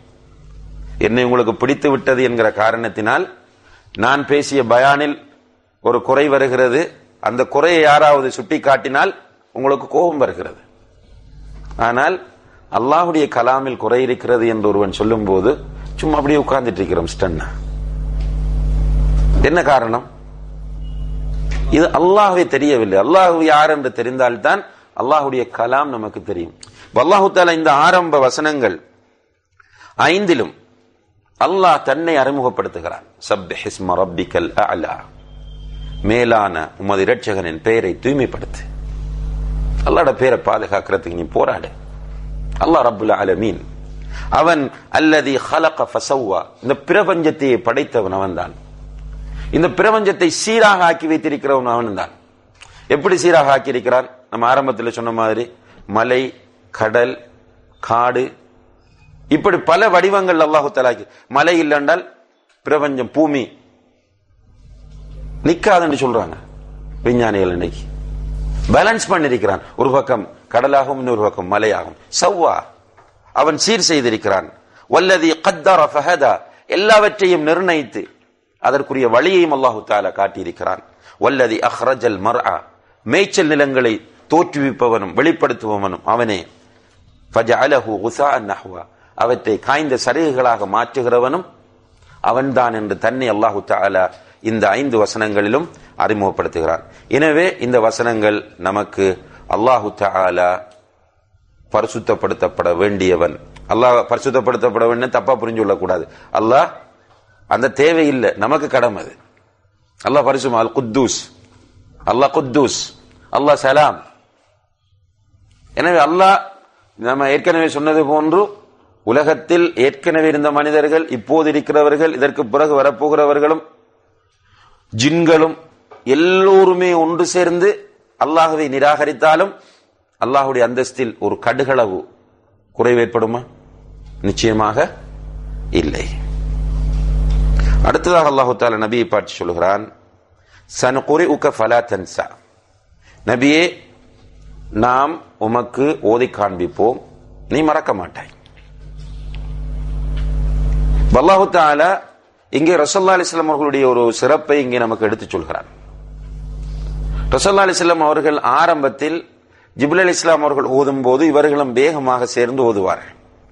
அல்லாஹ் அவரிடத்தில் சொல்லும் போது, லா துஹர்ரிக் பிஹி லிசானக லிதஅஜல பிஹ், அவசரப்பட்டு பெற்றுக்கொள்ள வேண்டும் என்பதற்காக உன்னுடைய நாவை நீ அசைக்காதே. இன்ன அலைனா ஜம்அஹு வ குர்ஆனா, அதனை பாதுகாப்பதும் அதனை ஓதி காண்பிப்பதும் நம்முடைய பொறுப்பு என்று அல்லாஹு தஆலா சொல்கிறான். அதைத்தான் இங்கும் சொல்கிறான், சன்குரிஉக ஃபலா தன்ஸா, அல்லாஹ் நாங்கள் உனக்கு ஓதி காண்பிப்போம், நீ மறக்க மாட்டீர். இப்ப ரசூலுல்லாஹி அலைஹி வஸல்லம் அவர்கள் நிச்சயமாக அல்லாஹ்வினால் ஓதி காண்பிக்கப்படக்கூடிய விஷயங்களை மறக்க மாட்டார்கள். இல்லா மாஷா அல்லாஹ், அல்லாஹ் நாடியதை தவிர. அல்லாஹ் தஆலா சில விஷயங்களை நாடுவான், நாடி மறக்கடிக்க வைப்பான். அதைத்தான் இஸ்லாமிய அறிஞர்கள் நஸ்ஹ் என்று சொல்கிறார்கள். நஸ்ஹ் என்றால் ஏற்கனவே வந்த ஒன்று மாற்றப்படுவது. சில விஷயங்களை அல்லாஹு தஆலா திட்டமிட்டபடி மாற்றுவான். அதை சொல்லும் போது, மா நன்சஹ் மின் ஆயத்தின் அவ் நுன்சிஹா நஅதி பிகைரின் மின்ஹா அவ் மிஸ்லிஹா, ஒரு வசனத்தை மாற்றினால் அதை போன்ற ஒன்று அல்லது அதை விட சிறந்த ஒன்றை நாம் கொண்டு வருவோம் என்று அல்லாஹு தஆலா சொல்கிறான். அல்லாஹு தஆலா நாடினால் மறக்கடிப்பான். ஆனால் அல்லாஹு தஆலா எவைகளையெல்லாம் பாதுகாக்கப்பட வேண்டும் என்று நாடுகிறானோ அவை அனைத்தையும் நபி ஸல்லல்லாஹு அலைஹி வஸல்லம் அவர்கள் மனனம் செய்து கொள்வார்கள். இந்த இடத்துல நமக்கு இந்த சிஹரோடு சம்பந்தமான ஒரு சர்ச்சைக்கு பதிலும் இருக்கிறது. ரசூலுல்லாஹி அலைஹி வஸல்லம் அவர்களுக்கு சூனியம் செய்யப்பட்ட நேரத்தில் அவர்கள் மனைவியிடம் போவது போன்றிருக்கும், போயிருக்க மாட்டார்கள் என்ற இந்த விஷயத்தை எங்க கொண்டு ஜாயின் பண்றாங்க? இதை மறக்கிறதுக்காக வஹியோட ஜாயின் பண்றாங்க. அப்ப இந்த காலத்தில் வந்த வஹிக்கு என்ன நிலைமை? இதுக்கு சிம்பிளான பதில் என்ன? சனுகுரிஉக ஃபலா தன்ஸா, அல்லாஹ் ஓதி காண்பிப்பான், மறக்க மாட்டார். அது எந்த நிலையில் இருந்தாலும் அல்லாஹ்வுடைய தூதர் மறக்க மாட்டார்கள். அதே போன்று இன்னா நஹ்னு நஸல்னா ذிக்ர வ இன்னா லஹு லஹாஃபிظூன், நிச்சயமாக இந்த வேதத்தை நாமே இறக்கினோம், நாமே பாதுகாப்போம். அப்ப குர்ஆனை பாதுகாக்கிற பொறுப்பு ரசூலுல்லாஹ்வுடையதா அல்லாஹ்வுடையதா? அல்லாஹ்வுடையது. ரசூலுல்லாஹி அலைஹி வஸல்லம் அவர்களுக்கு சிஹர் செய்யப்பட்ட நேரத்தில் வஹி வந்திருந்தால் அதை பாதுகாக்கிற பொறுப்பை யார் எடுத்திருந்தா? அல்லாஹ். எனவே அவன் பாதுகாப்பான். அதை கொண்டு வந்து இதுக்குள்ள முடிச்சு போட வேண்டிய எந்த தேவையும் கிடையாது. ஆனா என்னென்னால் பொதுமக்களை கவர்வதற்கு என்ன ஆர்கியூமெண்ட்களை வச்சால் பொதுமக்கள் திசை திரும்புவார்கள் என்று பார்த்து பார்த்து போடுவாங்க. இதை கொண்டு வந்து ஜாயின் பண்ணாதான் அப்படியே ரசூலுல்லாஹ்வுக்கு ஷேர் செய்யப்படல என்பதை சமுதாயம் ஏற்றுக்கொள்ளும். என்ற குர்ஆனுடைய பாதுகாப்பு நாங்க சும்மா சொல்லல. எதுக்கு சொல்றோம்? அல் குர்ஆனுடைய பாதுகாப்புக்காகத்தான் சிஹரை மறக்க சொல்கிறோம் என்று சொல்லும் போது, இவர்கள் அல்லவா உண்மையான சீர்திருத்தவாதிகள் என்று பொதுமக்கள் நினைக்கட்டும் என்பதற்காக வேண்டி இப்படியான வாதங்களை வைப்பார்கள். இந்த குர்ஆன் வசனம் சிம்பிளாகவே நமக்கு சொல்கிறது, குர்ஆனுக்கு எந்த பாதிப்பும் எந்த நேரத்திலும் ஏற்படாது. ஏனென்றால் அல்லாஹ் அதை பாதுகாக்கின்ற விஷயத்தை பொறுப்படுத்தி விட்டார். அடுத்தது அல்லாஹ் தஆலா சொல்கிறான், இன்னஹு யஅலமுல் ஜஹ்ர வமா யக்ஃபா. இன்னஹு யஅலமுல் ஜஹ்ர வமா யக்ஃபா. நிச்சயமாக அவன் எந்த ரப்பை பற்றி இவ்வளவு நேரம் சொல்லிக் கொண்டு வந்தானோ அந்த ரப், அல்லாஹ் பார்ப்பான் என்றதை விட அல்லாஹுடைய தன்மைகளை சொல்லி அவனுடைய சிஃபாத்துகளை சொல்லிவிட்டு அல்லாஹ் என்ன சொல்கிறான், இன்னஹு நிச்சயமாக அவன் யஅலமுல் ஜஹ்ர. ஜஹர் என்றால் வெளிப்படையானவை, வெளிப்படையானவைகளையும் அறிவான். வமா யக்ஃபா மறையக்கூடிய விஷயங்களையும் அல்லாஹ் அறிவான். எதுவுமே அல்லாஹ்வுடைய பார்வையிலிருந்து மறைந்து விடாது. வேறொரு இடத்துல சொல்லும் போது அல்லாஹ் என்ன சொல்றான், வனஅலமு மா துவஸ்விசு பிஹி நஃப்சு. சூரத்து காஃபில வனஅலமு மா துவஸ்விசு பிஹி நஃப்சு. என்னது? அவனுடைய நஃப்ஸில தோன்றக்கூடிய எண்ணத்தையும் அல்லாஹ் அறிவான், ஊசலாட்டத்தையும் அல்லாஹ் அறிவான். வனஹ்னு அக்ரபு இலைஹி மின் ஹப்லில் வரீத். நாடி நரம்பை விட மனிதனுக்கு நெருக்கமாக நாம் இருக்கிறோம். அல்லாஹு அக்பர். அரசுக்கு மேல் அல்லாஹ் அங்க சொல்லிட்டு அரசுக்கு மேல் இருக்கக்கூடிய அல்லாஹு தஆலா மனிதனுக்கு நாடி நரம்பை விட நெருக்கமாக இருக்கிறான். என்ன மீனிங்? அல்லாஹ் மிகப்பெரியவன், ரப்புல் ஆலமீன். அவனுடைய பார்வையிலிருந்து ஒன்றும் மறையாது. யஅலமு ஹாயினத்தல் அயுனி வமா துஃபி ஸுதூர். கண்கள் கண்ணால ஜாடை செய்வது, இமை வெட்டுவது, அதையும் அல்லாஹ் அறிவான். உள்ளங்கள் மறைத்து வைத்திருப்பதையும் அல்லாஹ் அறிவான். அல்லாஹ்வை இப்படி ஒரு மனிதன் புரிந்து கொள்ளும் போது அல்லாஹுக்கு மாறு செய்வானா?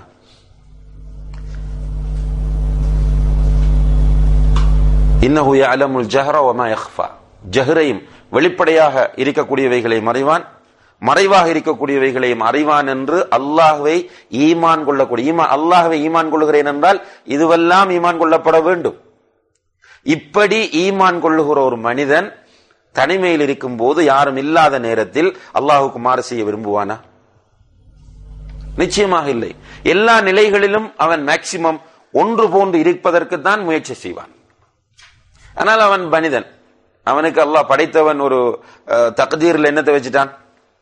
பஅஃப் வகுலிகல் இன்சானு வஈஃபா.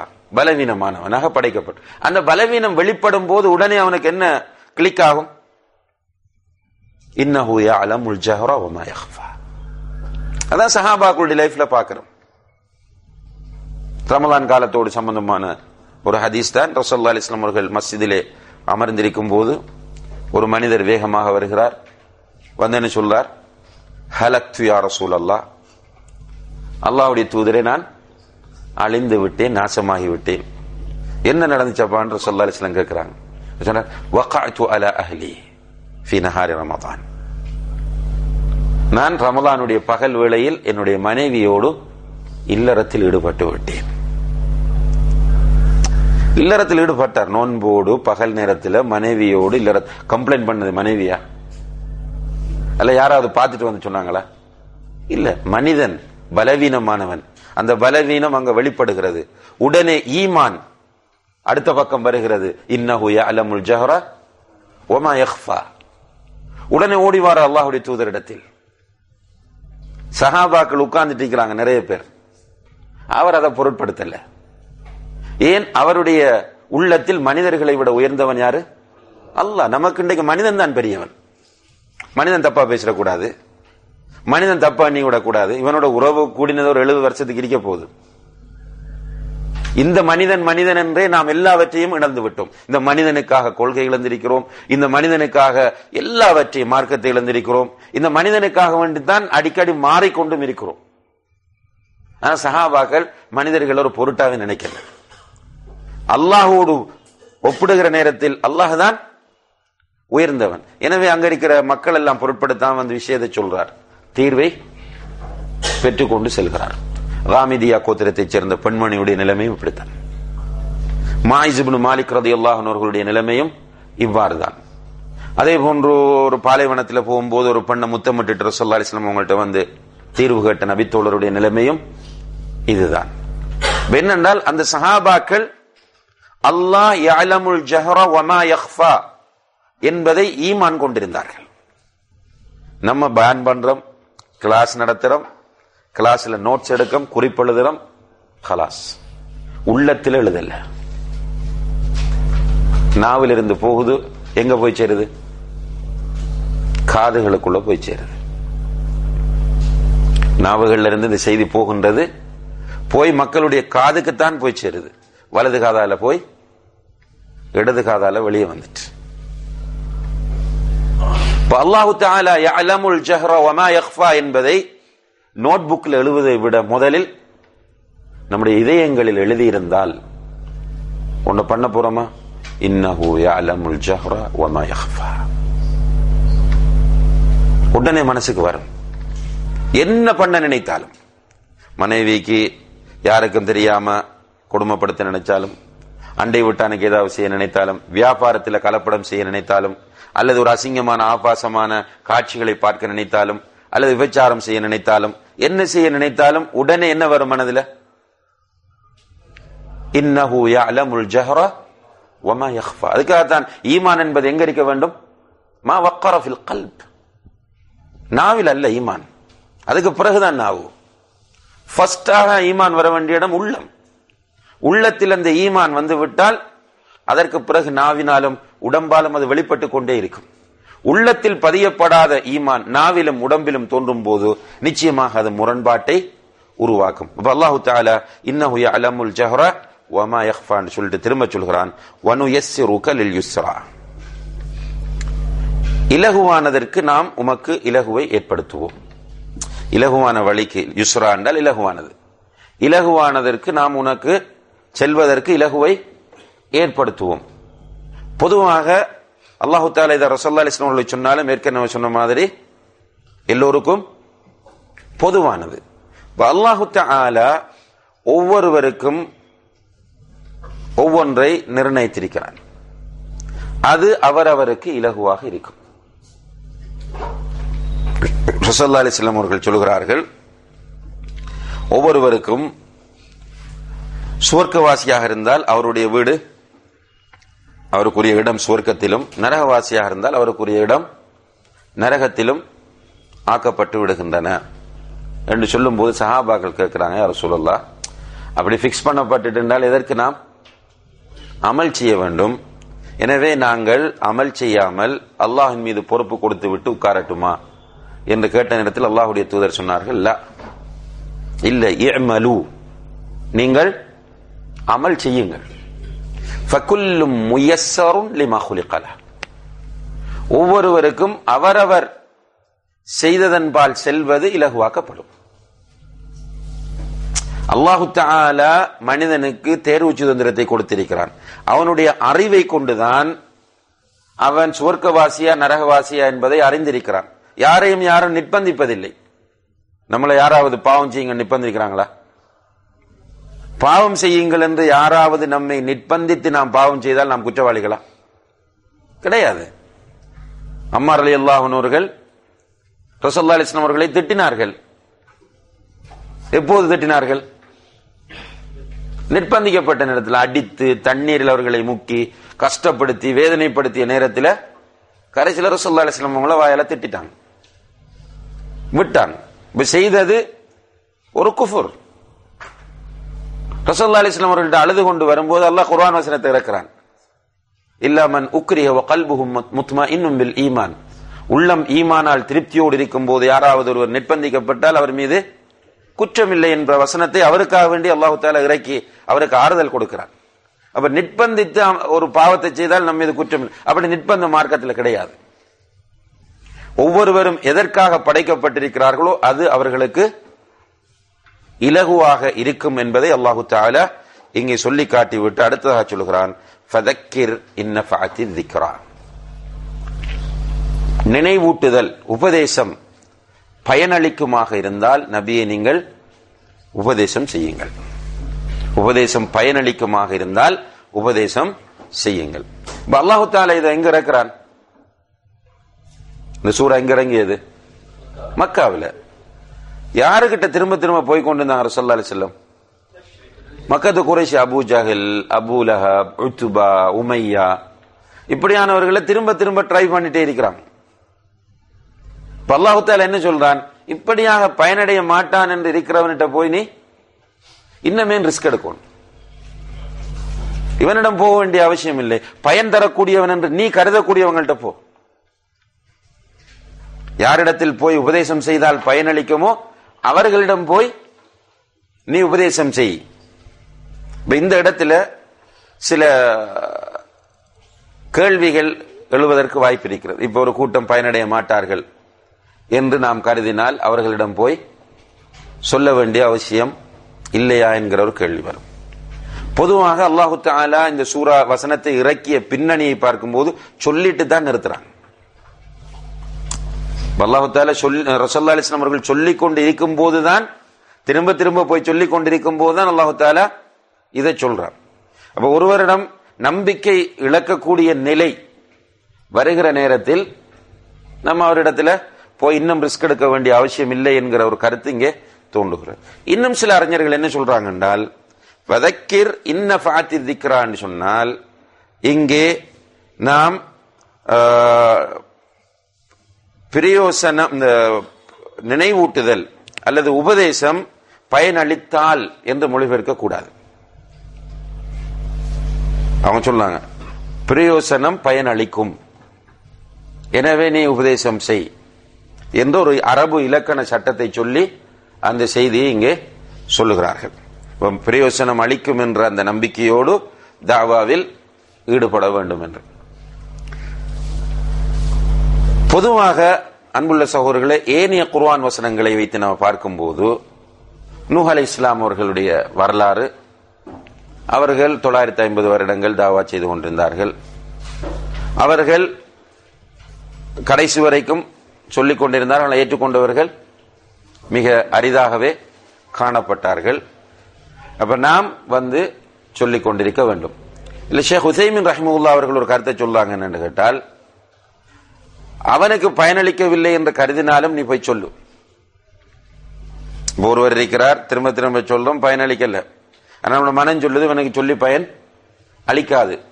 அப்படியாக இருந்தாலும் நீ போய் சொல்லு, ஏனென்றால் உனக்காவது அந்த உபதேசம் பயனளிக்கும். அப்ப உனக்கு என்ன வகையில பயனளிக்க போகுது? முதல் நீ உன்னை திருத்திக் கொள்வதற்கு வாய்ப்பு இருக்கும், நீ உறுதியாக. இரண்டாவது, எத்தி வைத்தா என்பது உனக்கு பயனா இல்லையா? எனவே ஷேக் உசைமின் ரஹ்மத்துல்லாஹி அவர்கள் சொல்லக்கூடிய தப்சீர் அழகான ஒரு தப்சீர். அப்ப நம்ம கருத்தெல்லாம் மாற்ற வேண்டிய அவசியம் இல்லை. வதக்கிர் இன்ன ஃபஅத்தி திக்ரா, உபதேசம் பயனளிக்குமாக இருந்தால் நீ உபதேசம் செய். உபதேசம் நிச்சயமாக யாருக்காவது பயனளிக்கும். அதுல யாருக்கு முதல் பயனளிக்கும்? சொல்லக்கூடியவருக்கு பயனளிக்கும். எனவே சொல்லிக்கொண்டு சயதக்கரு மன் யக்ஷா, நீ உபதேசம் செய்வாய். உபதேசத்தை கொண்டு யார் படிப்பினை பெறுவான் தெரியுமா? யாரிடத்தில் இறையச்சம் இருக்கிறதோ அவன் படிப்பினை பெறுவான். அல்லாஹ்வை பற்றி புரிந்திருக்கிற மனிதனிடம் போய் நீங்க சிம்பிளா சொன்னா போதும், ஜஸாக்கல்லாஹ் கைர் தான் சொல்லுவான், துஆ செய்யுங்கன்னு தான் சொல்லுவான். அல்லாஹ்வை சரியாக புரிந்திருக்கிற மனிதனிடம் நாம் ஒரு தவறை சுட்டிக்காட்டும் போது அந்த மனிதன் சந்தோஷப்படுவான், மகிழ்ச்சி அடைவான், நமக்காக துஆ செய்வான். ஆனா இன்றைக்கு நம்முடைய நிலைமை என்ன? என்னிடம் உள்ள ஒரு தவறை நீங்க சுட்டி காட்டினால் நான் என்ன சொல்லணும்? ஜஸாக்கல்லாஹ் கைர், எனக்கு துஆ செய்யுங்க, ஒரு பலவீனம் என்னட்டு இருக்கு, இப்படித்தான் நான் சொல்லணும். ஆனா நான் உடனே என்ன சொல்றது?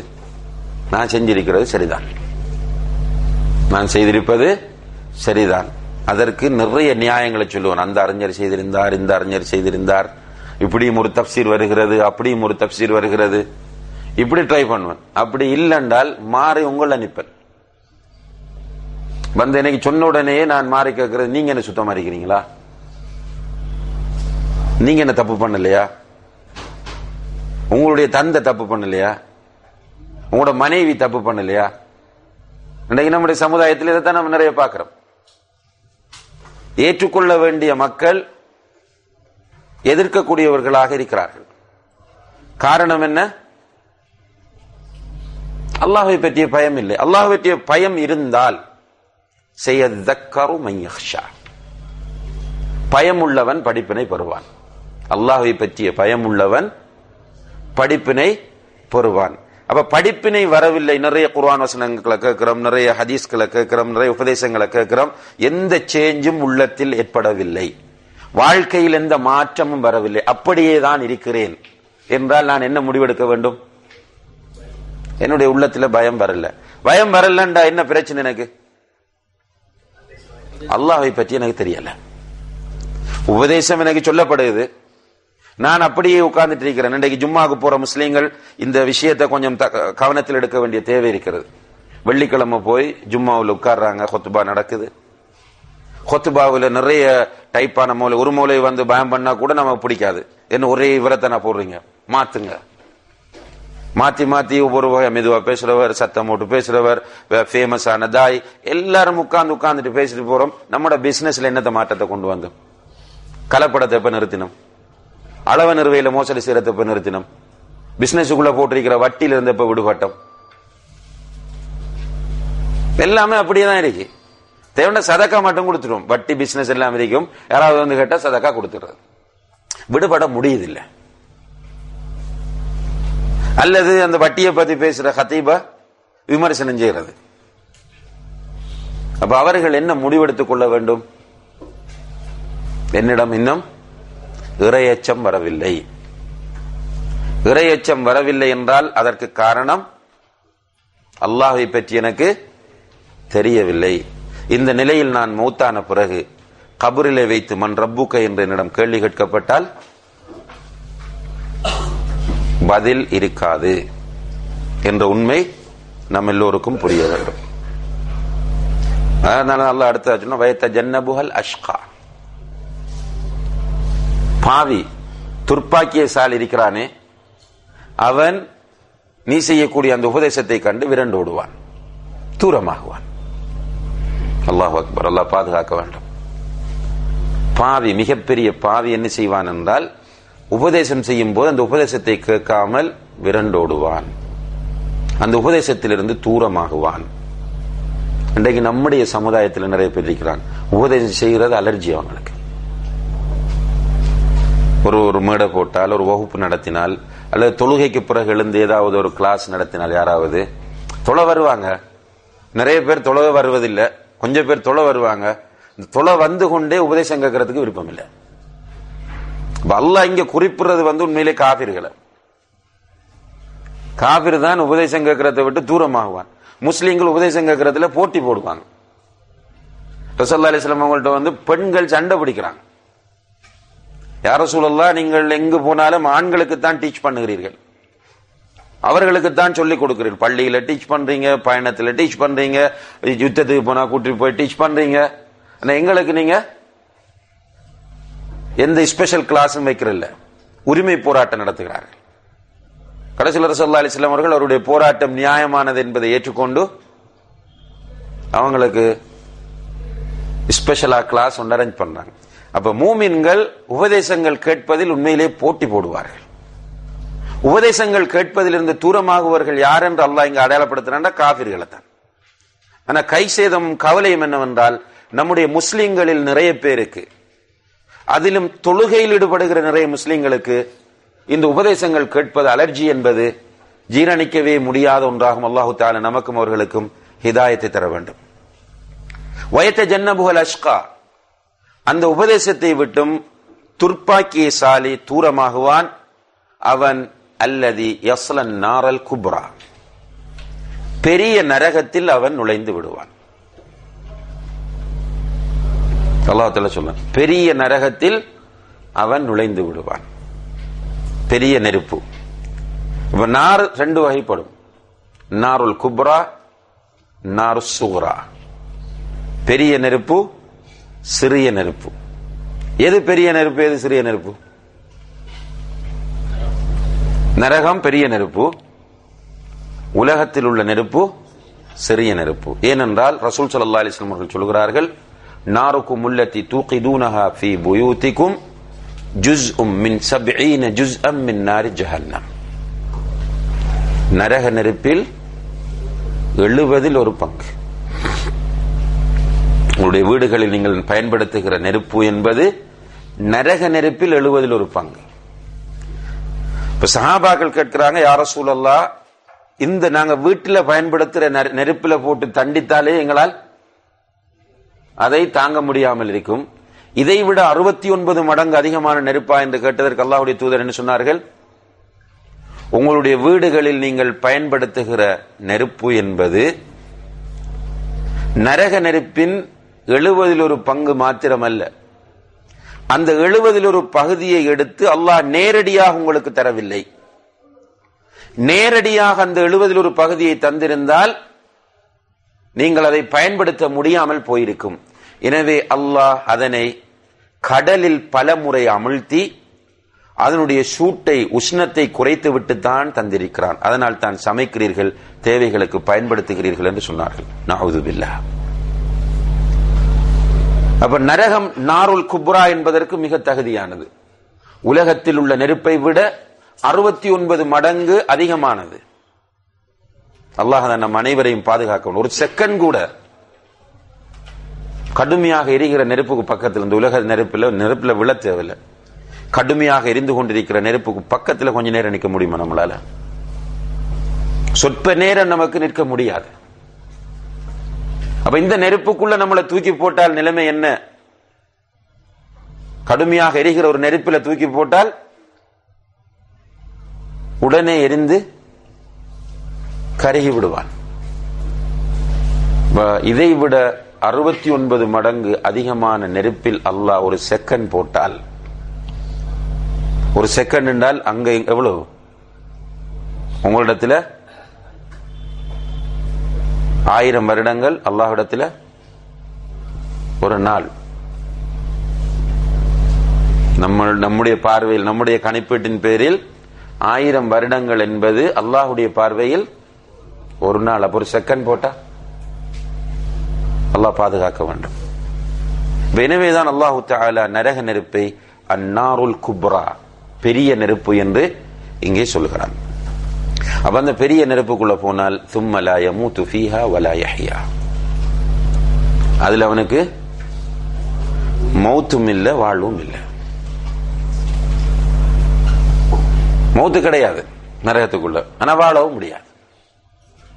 அல்லாஹ் கொஞ்சம் யோசிச்சு பாருங்க சகோதரர்களே, இது குர்ஆன் சொல்ற செய்தி.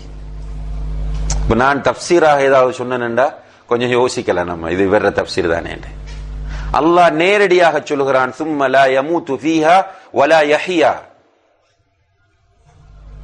வாழ்வும் இல்ல மரணமும் இல்ல.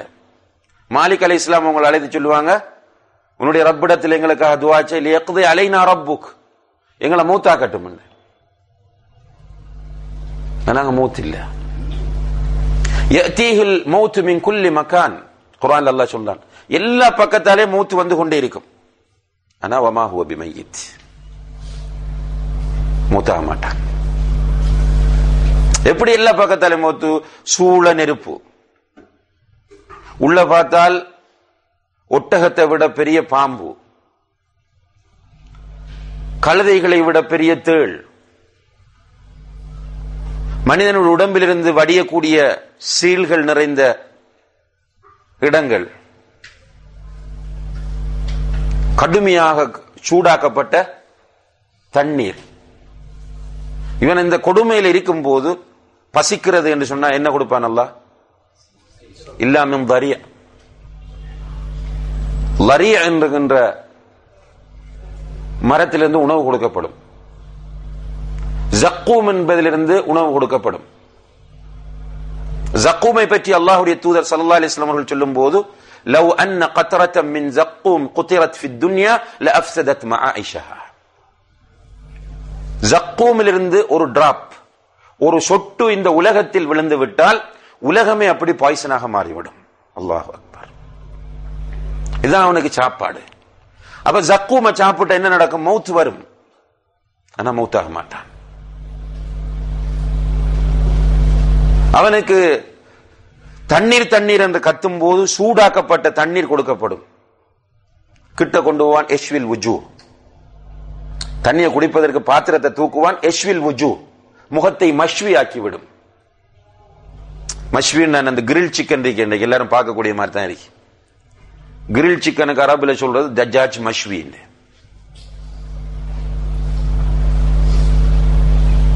அப்ப இவனுடைய முகத்தை கிட்ட தண்ணியை போன முகம் மஷ்வி ஆகிவிடும். ஆனால் தாகத்தால குடிப்பான்.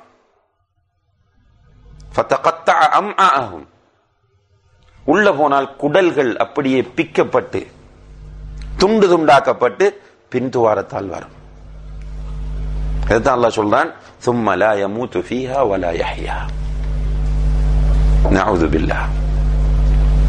அதான் ரசூலுல்லாஹி ஸல்லல்லாஹு அலைஹி வஸல்லம் அவர்கள் சொன்னார்கள், لو تعلمون ما أعلم لضحكتم قليلا ولبكيتم كثيرا. நான் அறிவதை நீங்கள் அறிவீர்களாக இருந்தால் உங்களுடைய வாழ்க்கையில் கொஞ்சமாக சிரிப்பீர்கள், அதிகமாக அழுவீர்கள். அதே போன்று அல்லாஹ்வுடைய தூதர் ஸல்லல்லாஹு அலைஹி வஸல்லம் அவர்கள் சொன்னார்கள், நரக வேதனையை நீங்கள் சரியாக புரிவீர்களாக இருந்தால் அல்லாஹ்விடத்தில் நீங்கள் சுவர்க்கத்தை கேட்க மாட்டீர்கள். என்ன செய்வீர்கள்? நரகத்திலிருந்து பாதுகாப்பு தேடிக்கொண்டே இருப்பீர்கள். ثم لا يموت فيها ولا يحيا. அதில் வாழ்வும் இல்லை, மரணமும் இல்லை என்று சொல்லிட்டு அல்லாஹு தஆலா அடுத்த பகுதியில வெற்றி பெறக்கூடிய கூட்டத்தை சொல்கிறான். அந்த அல்லாஹுடைய உபதேசத்தை கொண்டு படிப்பு பெறுகிறவன் இருக்கிறானே, அவன் வெற்றி பெறுவான். அவன் எப்படி இருப்பான் என்றால், قد أفلح من تزكى. யார் தன்னை பரிசுத்தமாக வைத்திருக்கிறாரோ அவர் வெற்றி பெறுவார். நிச்சயமாக அவருக்கு தான் வெற்றி. தன்னுடைய உள்ளத்தை தஸ்கியாவாக வைத்திருக்க வேண்டும். ஷேக் உசைமின் ரஹ்மத்துல்லாஹி அவர்கள் 3 விஷயங்களில் அவனிடம் தஸ்கியா வர வேண்டும் என்று சொல்கிறார்கள். ஒன்று ஹக்குல்லாஹ், இன்னும் ஒன்று ஹக்குர் ரசூல், மூன்றாவது ஹக்கு அம்மத்தின் நாஸ். இந்த 3 விஷயங்களிலும் அவனிடத்தில் தஸ்கியா வர வேண்டும். ஹக்குல்லா என்றால் அல்லாஹ்வுடைய விஷயத்தில் எப்படி தஸ்கியா என்றால், அவனுடைய உள்ளத்தில் இருந்து ஷிர்கை, ஷக்கை, நிஃபாக்கை அவன் அகற்ற வேண்டும். உள்ளத்திலிருந்து ஷிர்க், இணை வைத்தலை அகற்ற வேண்டும். இணை வைத்தல் எந்த ஒரு வடிவத்திலும் அவனிடம் வராமல் பாதுகாத்துக் கொள்ள வேண்டும். இரண்டாவது, அவனுடைய உள்ளத்திலிருந்து ஷக் போய்விட வேண்டும். ஷக் என்றால் என்ன? சந்தேகம் போய்விட வேண்டும். சந்தேகம் என்றது அன்புள்ள சகோதர சகோதரிகளே, கொள்கையில் உள்ள சந்தேகம். உண்மையிலேயே நமக்கு இன்றைய கொள்கையில சந்தேகம் இருக்கிறது. அல்லாஹ்வில் நமக்கு சந்தேகம் இருக்கிறது. அதனால் தான் சும்மா சிசிடிவி கேமராவை நம்புறவன் அல்லாஹ் அது மாதிரி நம்புறான் இல்ல. ரோட்ல பொருத்தப்பட்டிருக்கிற இந்த டிராபிக் போலீஸால வைக்கப்பட்டிருக்கிற கேமராக்களை, ராடர்களை நம்புறவன் அல்லாஹ் நம்புறான் இல்ல. அவனுக்கு சந்தேகம் இருக்கிறது.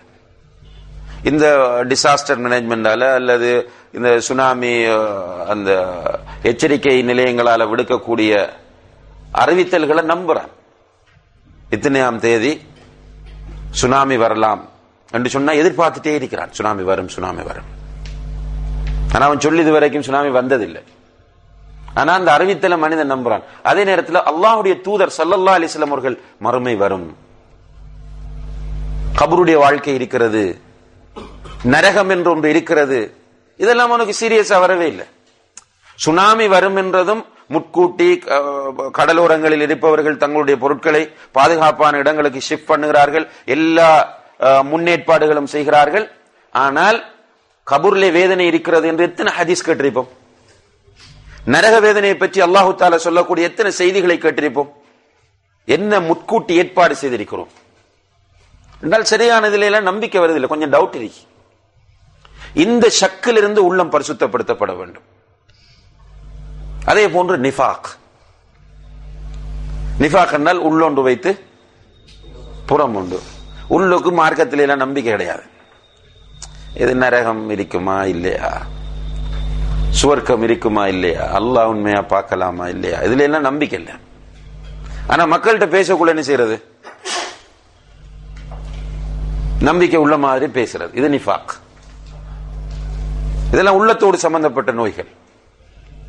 இந்த நோய்களிலிருந்து உள்ளத்தை பரிசுத்தப்படுத்த வேண்டும். இது ஹக்குல்லா, தஸ்கியா ஃபி ஹக்கில்லா.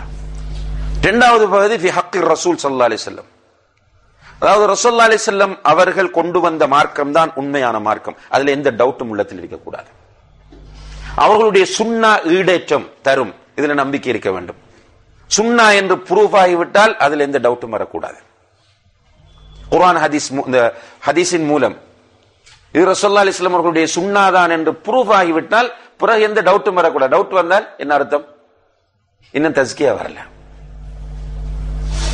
இப்ப ரசூலுல்லாஹி அலைஹி வஸல்லம் எதை சொன்னாலும் நம்ம நம்பிட்டு போவோம். அவர்கள் சொன்னார்கள் என்றால் நம்ப வேண்டும். இந்த நிலை தஸ்கியாவுடைய நிலை.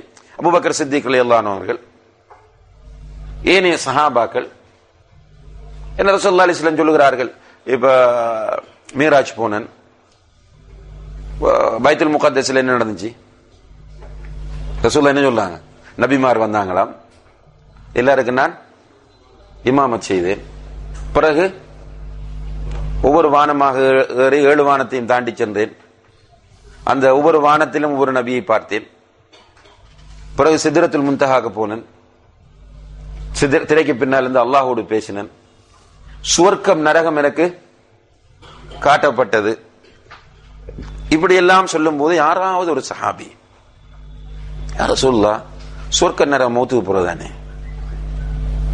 உலகம் அழிஞ்ச பிறகுதானே, எப்படி பிலால் அங்க பாத்தீங்க, உமருடைய வீட்டு அங்க பாத்தீங்க, ஒற்ற சஹாபி கேட்டாரா? யார சூழல்லா, நபிமார் எங்க மௌத்தா இருக்கிறாங்க? பூமியில. நபிமார் எங்க அடக்கப்பட்டிருக்கிறாங்க?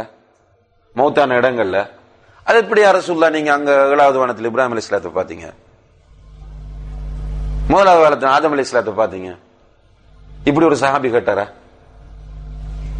இல்ல. என்னடா, அவருடைய உள்ளம் பரிசுத்தமாக இருந்தது. அல்லாஹ்வுடைய தூதர் சொன்னால் உண்மை, அது அக்லுக்கு பொருந்தினாலும் பொருந்தாவிட்டாலும். இது தஸ்கியா. கத் அஃப்லஹ மன் தஸக்கானால் இந்த நிலையில் ஒருவன் இருக்க வேண்டும். சுன்னாக்களை அவனுடைய உள்ளம் ஏற்றுக்கொள்ள வேண்டும். அது சின்னது பெரியதெல்லாம் அவன் பார்க்க மாட்டான். அவனுக்கு எது தெரியும்? சுன்னா தான் தெரியும். ரசூலுல்லாஹி அலைஹி வஸல்லம் தொழுகையில கையை தூக்கி கட்டினார்களா? நானும் கட்டுவேன்.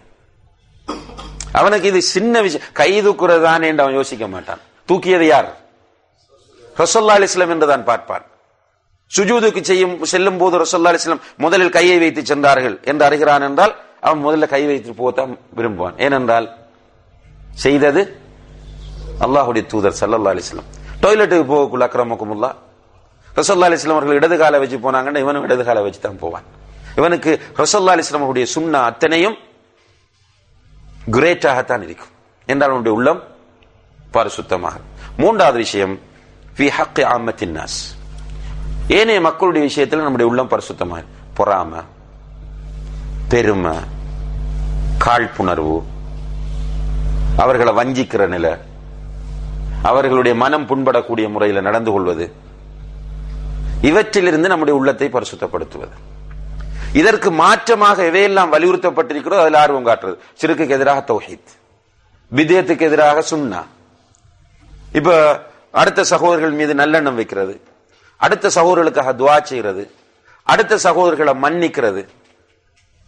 இந்த பரிசுத்தமான நிலையில் அவர்கள் இருந்தால் அவர்கள் என்ன செய்வார்கள்? வெற்றி பெறுவார்கள். கத் அஃப்லஹ மன் தஸக்கா. பண்புள்ள சகோதரர்களே, நிறைய குர்ஆன் பாடமாக்கி இருந்தேன், நிறைய பயானுக்கு போனேன், நிறைய கிளாஸ்ல இருந்தேன், நிறைய முன்சஃப்ல தொழுதன், சில நான் சீதனம் வாங்கல, அல்லது நான் அப்படி இருக்கிறேன், நிறைய பயான் பண்ணிருக்கிறேன், நிறைய கிளாஸ் எடுத்திருக்கிறேன், நான் ரைட் நிறைய புக் எழுதியிருக்கிறேன். இது வெற்றியின் அடையாளம் அல்ல. நிறைய பேர் நம்ம அப்படித்தான் ஏமாறுறோம். நான் என்ன நினைக்கிறேன்டா, நான் நிறைய பயான் பண்ணிருக்கேன், நான் நிறைய கிளாஸ் எடுத்திருக்கிறேன், எனவே எனக்கு வெற்றி. நீங்க நினைக்கிறீங்க நான் நிறைய படிக்க போயிருக்கிறேன், எனவே வெற்றி. இன்னும் சில நினைக்கிறாங்க, பெண்கள் நினைக்கிறாங்க நான் என்ன ஃபுல்லா கவர் பண்ணிட்டேன், எனக்கு வெற்றி. சில ஆண்கள் நினைக்கிறான் நான் ஃபுல் தாடி வச்சுட்டேன், சுன்னத்தான விவாதத்துகளை செய்கிறேன், நான் அப்படி இருக்கிறேன், எனவே எனக்கு வெற்றி. இல்ல சகோதரர்களே, வெற்றி வேண்டும் என்றால் தஸ்கியா வேண்டும். தஸ்கியா இல்லாமல் வெற்றி இல்லை. இதனால் தான் சூரத்து ஷம்ஸிலே அல்லாஹு தஆலா வஷ்ஷம்ஸி வதுஹாஹா வல் கமரி இதா தலாஹா எத்தனை தடவை சத்தியம் செய்கிறான்?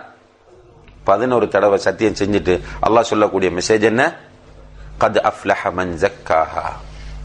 யார் தன்னுடைய இதயத்தை பரிசுத்தமாக வைத்திருக்கிறாரோ அவருக்கு வெற்றி. வகத் ஹாப மன் தஸ்ஸாஹா. இதயத்தை கரைபடிய வைத்திருக்கிறவருக்கு தோல்வி. ஷிர்கால், பிதத்தால், நிஃபாக்கால், ஷக்கால், பொறாமையால், பெருமையால், ஆணவத்தால், பதவி மோகத்தால், இப்படி பேராசையால் தன்னுடைய உள்ளத்தை கரைபடிய வைத்திருக்கிறவருக்கு நிச்சயமாக தோல்வி என்பதை அல்லாஹு தஆலா 11 சத்தியங்களுக்கு பிறகு சொல்கிறான் என்ற முக்கியத்துவத்தை இங்கே நாம் புரிந்து கொள்ள கடமைப்பட்டிருக்கிறோம். அடுத்து அல்லாஹு தஆலா கத் அஃப்லஹ மன் தஸக்கா வ ذكر اسم ربه திரும்பவும் சொல்றான். தன்னுடைய ரப்பின் பேரை திக்ர் செய்து ஃபஸல்லா தொழக்கூடிய, சும்மா ஃபார்மாலிட்டிக்கு சொல்றதல்ல, அல்லாஹ்வுடைய பேரை நினைவு கூர்ந்து அல்லாஹ்வை திக்ர் செய்து 2 முறை. ஒன்று ذكر اسم ربه என்பது வாயால சொல்றது, சுப்ஹான ரப்பியல் அலா, சுப்ஹானல்லாஹ், சுப்ஹானல்லாஹி வல்ஹம்துலில்லாஹி வலா இலாஹ இல்லல்லாஹு வல்லாஹு அக்பர், சுப்ஹானல்லாஹி வ பிஹம்திஹி சுப்ஹானல்லாஹில் அஸீம், சுப்ஹானல்லாஹில் அஸீம் வ பிஹம்திஹி. இப்படியாக வாயினால் அல்லாஹ்வை நினைவு கூறுவது, லா இலாஹ இல்லல்லாஹ், அஸ்தக்ஃபிருல்லாஹ். இன்னும் ஒன்று இருக்கிறது, மனதால நினைவு கூறுவது. இரண்டுமே உயர்ந்தது. இந்த இரண்டுமே வெற்றிக்குரிய அடையாளங்கள். பப்ளிக்ல நம்ம அல்லாஹ்வை திக்ர் செய்யணும். மன் ذكرني في نفسه ذكرته في نفسي. அல்லாஹ் சொல்வதாக ரசூலுல்லாஹி அலைஹி வஸல்லம் அவர்கள் சொல்கிறார்கள், ஒருவன் தன்னுடைய மனதுக்குள் அல்லாஹ்வை திக்ர் செய்தால் அவனை அல்லாஹ் அவனுடைய மனதுக்குள் திக்ர் செய்வான். وَإِنْ ذَكَرَنِي فِي مَلَئٍ ذَكَرْتُهُ فِي مَلَئٍ أَفْضَلَ مِنْهُ أو كما قال صلى الله عليه وسلم. ஒரு சஃபையில் வைத்து அவன் என்னை திக்ர் செய்தால் அதை விட சிறந்த சஃபையில் வைத்து அவனை திக்ர் செய்வேன். இன்றைக்கு இப்ப நம்ம இந்த சஃபையில வைத்து அல்லாஹ்வை பற்றி பேசிக் கொண்டிருக்கிறோம் என்றால் அல்லாஹ் இத அவனை பற்றி பேசணும் சொல்றதில்லை. அப்ப நம்ம கொஞ்சம் அந்த ஃபீலிங் எடுத்து அல்லாஹ்வை பற்றி நான் பேசிக் கொண்டிருக்கிறேன், அல்லாஹ் என்னை பார்த்து கொண்டிருக்கிறான், அந்த இஹ்லாஸோடு பேசும்போது அல்லாஹு தஆலா அங்கிருக்கிற பெரிய சஃபை அது மலக்குமாருடைய சஃபை. அந்த சஃபையில நம்மளை நினைவு கூறுகிறான். அப்ப நம்ம என்ன விரும்புவோம்? நம்முடைய இந்த திக்ர், அல்லாஹ்வை பற்றி பேசக்கூடிய விஷயம் சின்ன சபைக்குள்ள மட்டுப்பட்டு விடக் கூடாது என்ற ஆசை வரும். பெரிய சபையில போய் அல்லாஹ்வை பற்றி பேச வேண்டும் என்ற ஆசை வரும். அல்லாஹ்வுக்காக அடி வாங்க வேண்டும் என்ற ஆசை வரும். அல்லாஹ்வுக்காக திட்டுப்பட வேண்டும் என்ற ஆசை வரும். ஏன்? அல்லாஹ் பார்த்துட்டு இருக்கிறான். அல்லாஹ் மலக்குகள்கிட்ட என்ன பேர் சொல்ல போறான்? முபாரக் பேசுகிறார், அப்துல் காதிர் பேசுகிறார், சாதிக் பேசுகிறார், என்னை நினைவு கூறுகிறார் என்று. இப்ப மனதுக்குள்ளும் திக்ர் செய்யணும், வெளிப்படையிலும் அல்லாஹ்வை திக்ர் செய்ய வேண்டும். இப்படி அல்லாஹ்வை அதிகமாக திக்ர் செய்து ஃபஸல்லா 5 நேர தொழுகையையும் ஏனைய கடமையான தொழுகைகளையும் சுன்னத்தான தொழுகைகளையும் ஒருவர் பேணி வந்தால் அவருக்கு வெற்றியாகும் என்று சொல்லிட்டு அல்லாஹு தஆலா இவ்வளவு மெசேஜையும் சொல்லி நரகத்தை பற்றி அல்லாஹு தஆலா சொன்னான், வெற்றியை பற்றி அல்லாஹு தஆலா சொன்னான், தன்னை பற்றி அல்லாஹு தஆலா எடுத்து கூறினான். இவ்வளவு சொல்லிட்டு அல்லாஹு தஆலா இப்ப சொல்றான், பல் துஸிரூனல் ஹயாத்தத் துன்யா. ஆனா இவ்வளவையும் கேட்டுட்டு இவ்வளவு உபதேசங்களும் உங்களுக்கு வந்த பின்னாலும் நீங்கள் எதை தேர்வு செய்கிறீர்கள்? அல் ஹயாத்து துன்யாவை தான் நீங்கள் தேர்வு செய்கிறீர்கள். மனிதனுடைய பலவீனமான நிலை. இவ்வளவு கேட்கக்கூடிய ஒருவனுக்கு என்ன நினைப்பு வர வேண்டும், என்ன ஆசை வர வேண்டும்? மறுமை, மறுமை வெற்றி, ஃபலாஹ். நீங்கள் இவ்வளவையும் கேட்டுவிட்டு இவ்வளவையும் அறிந்து விட்டு நீங்கள் உலகத்தை தான் தேர்வு செய்கிறீர்கள். வல் ஆகிரத்து கைருன் அபுகா.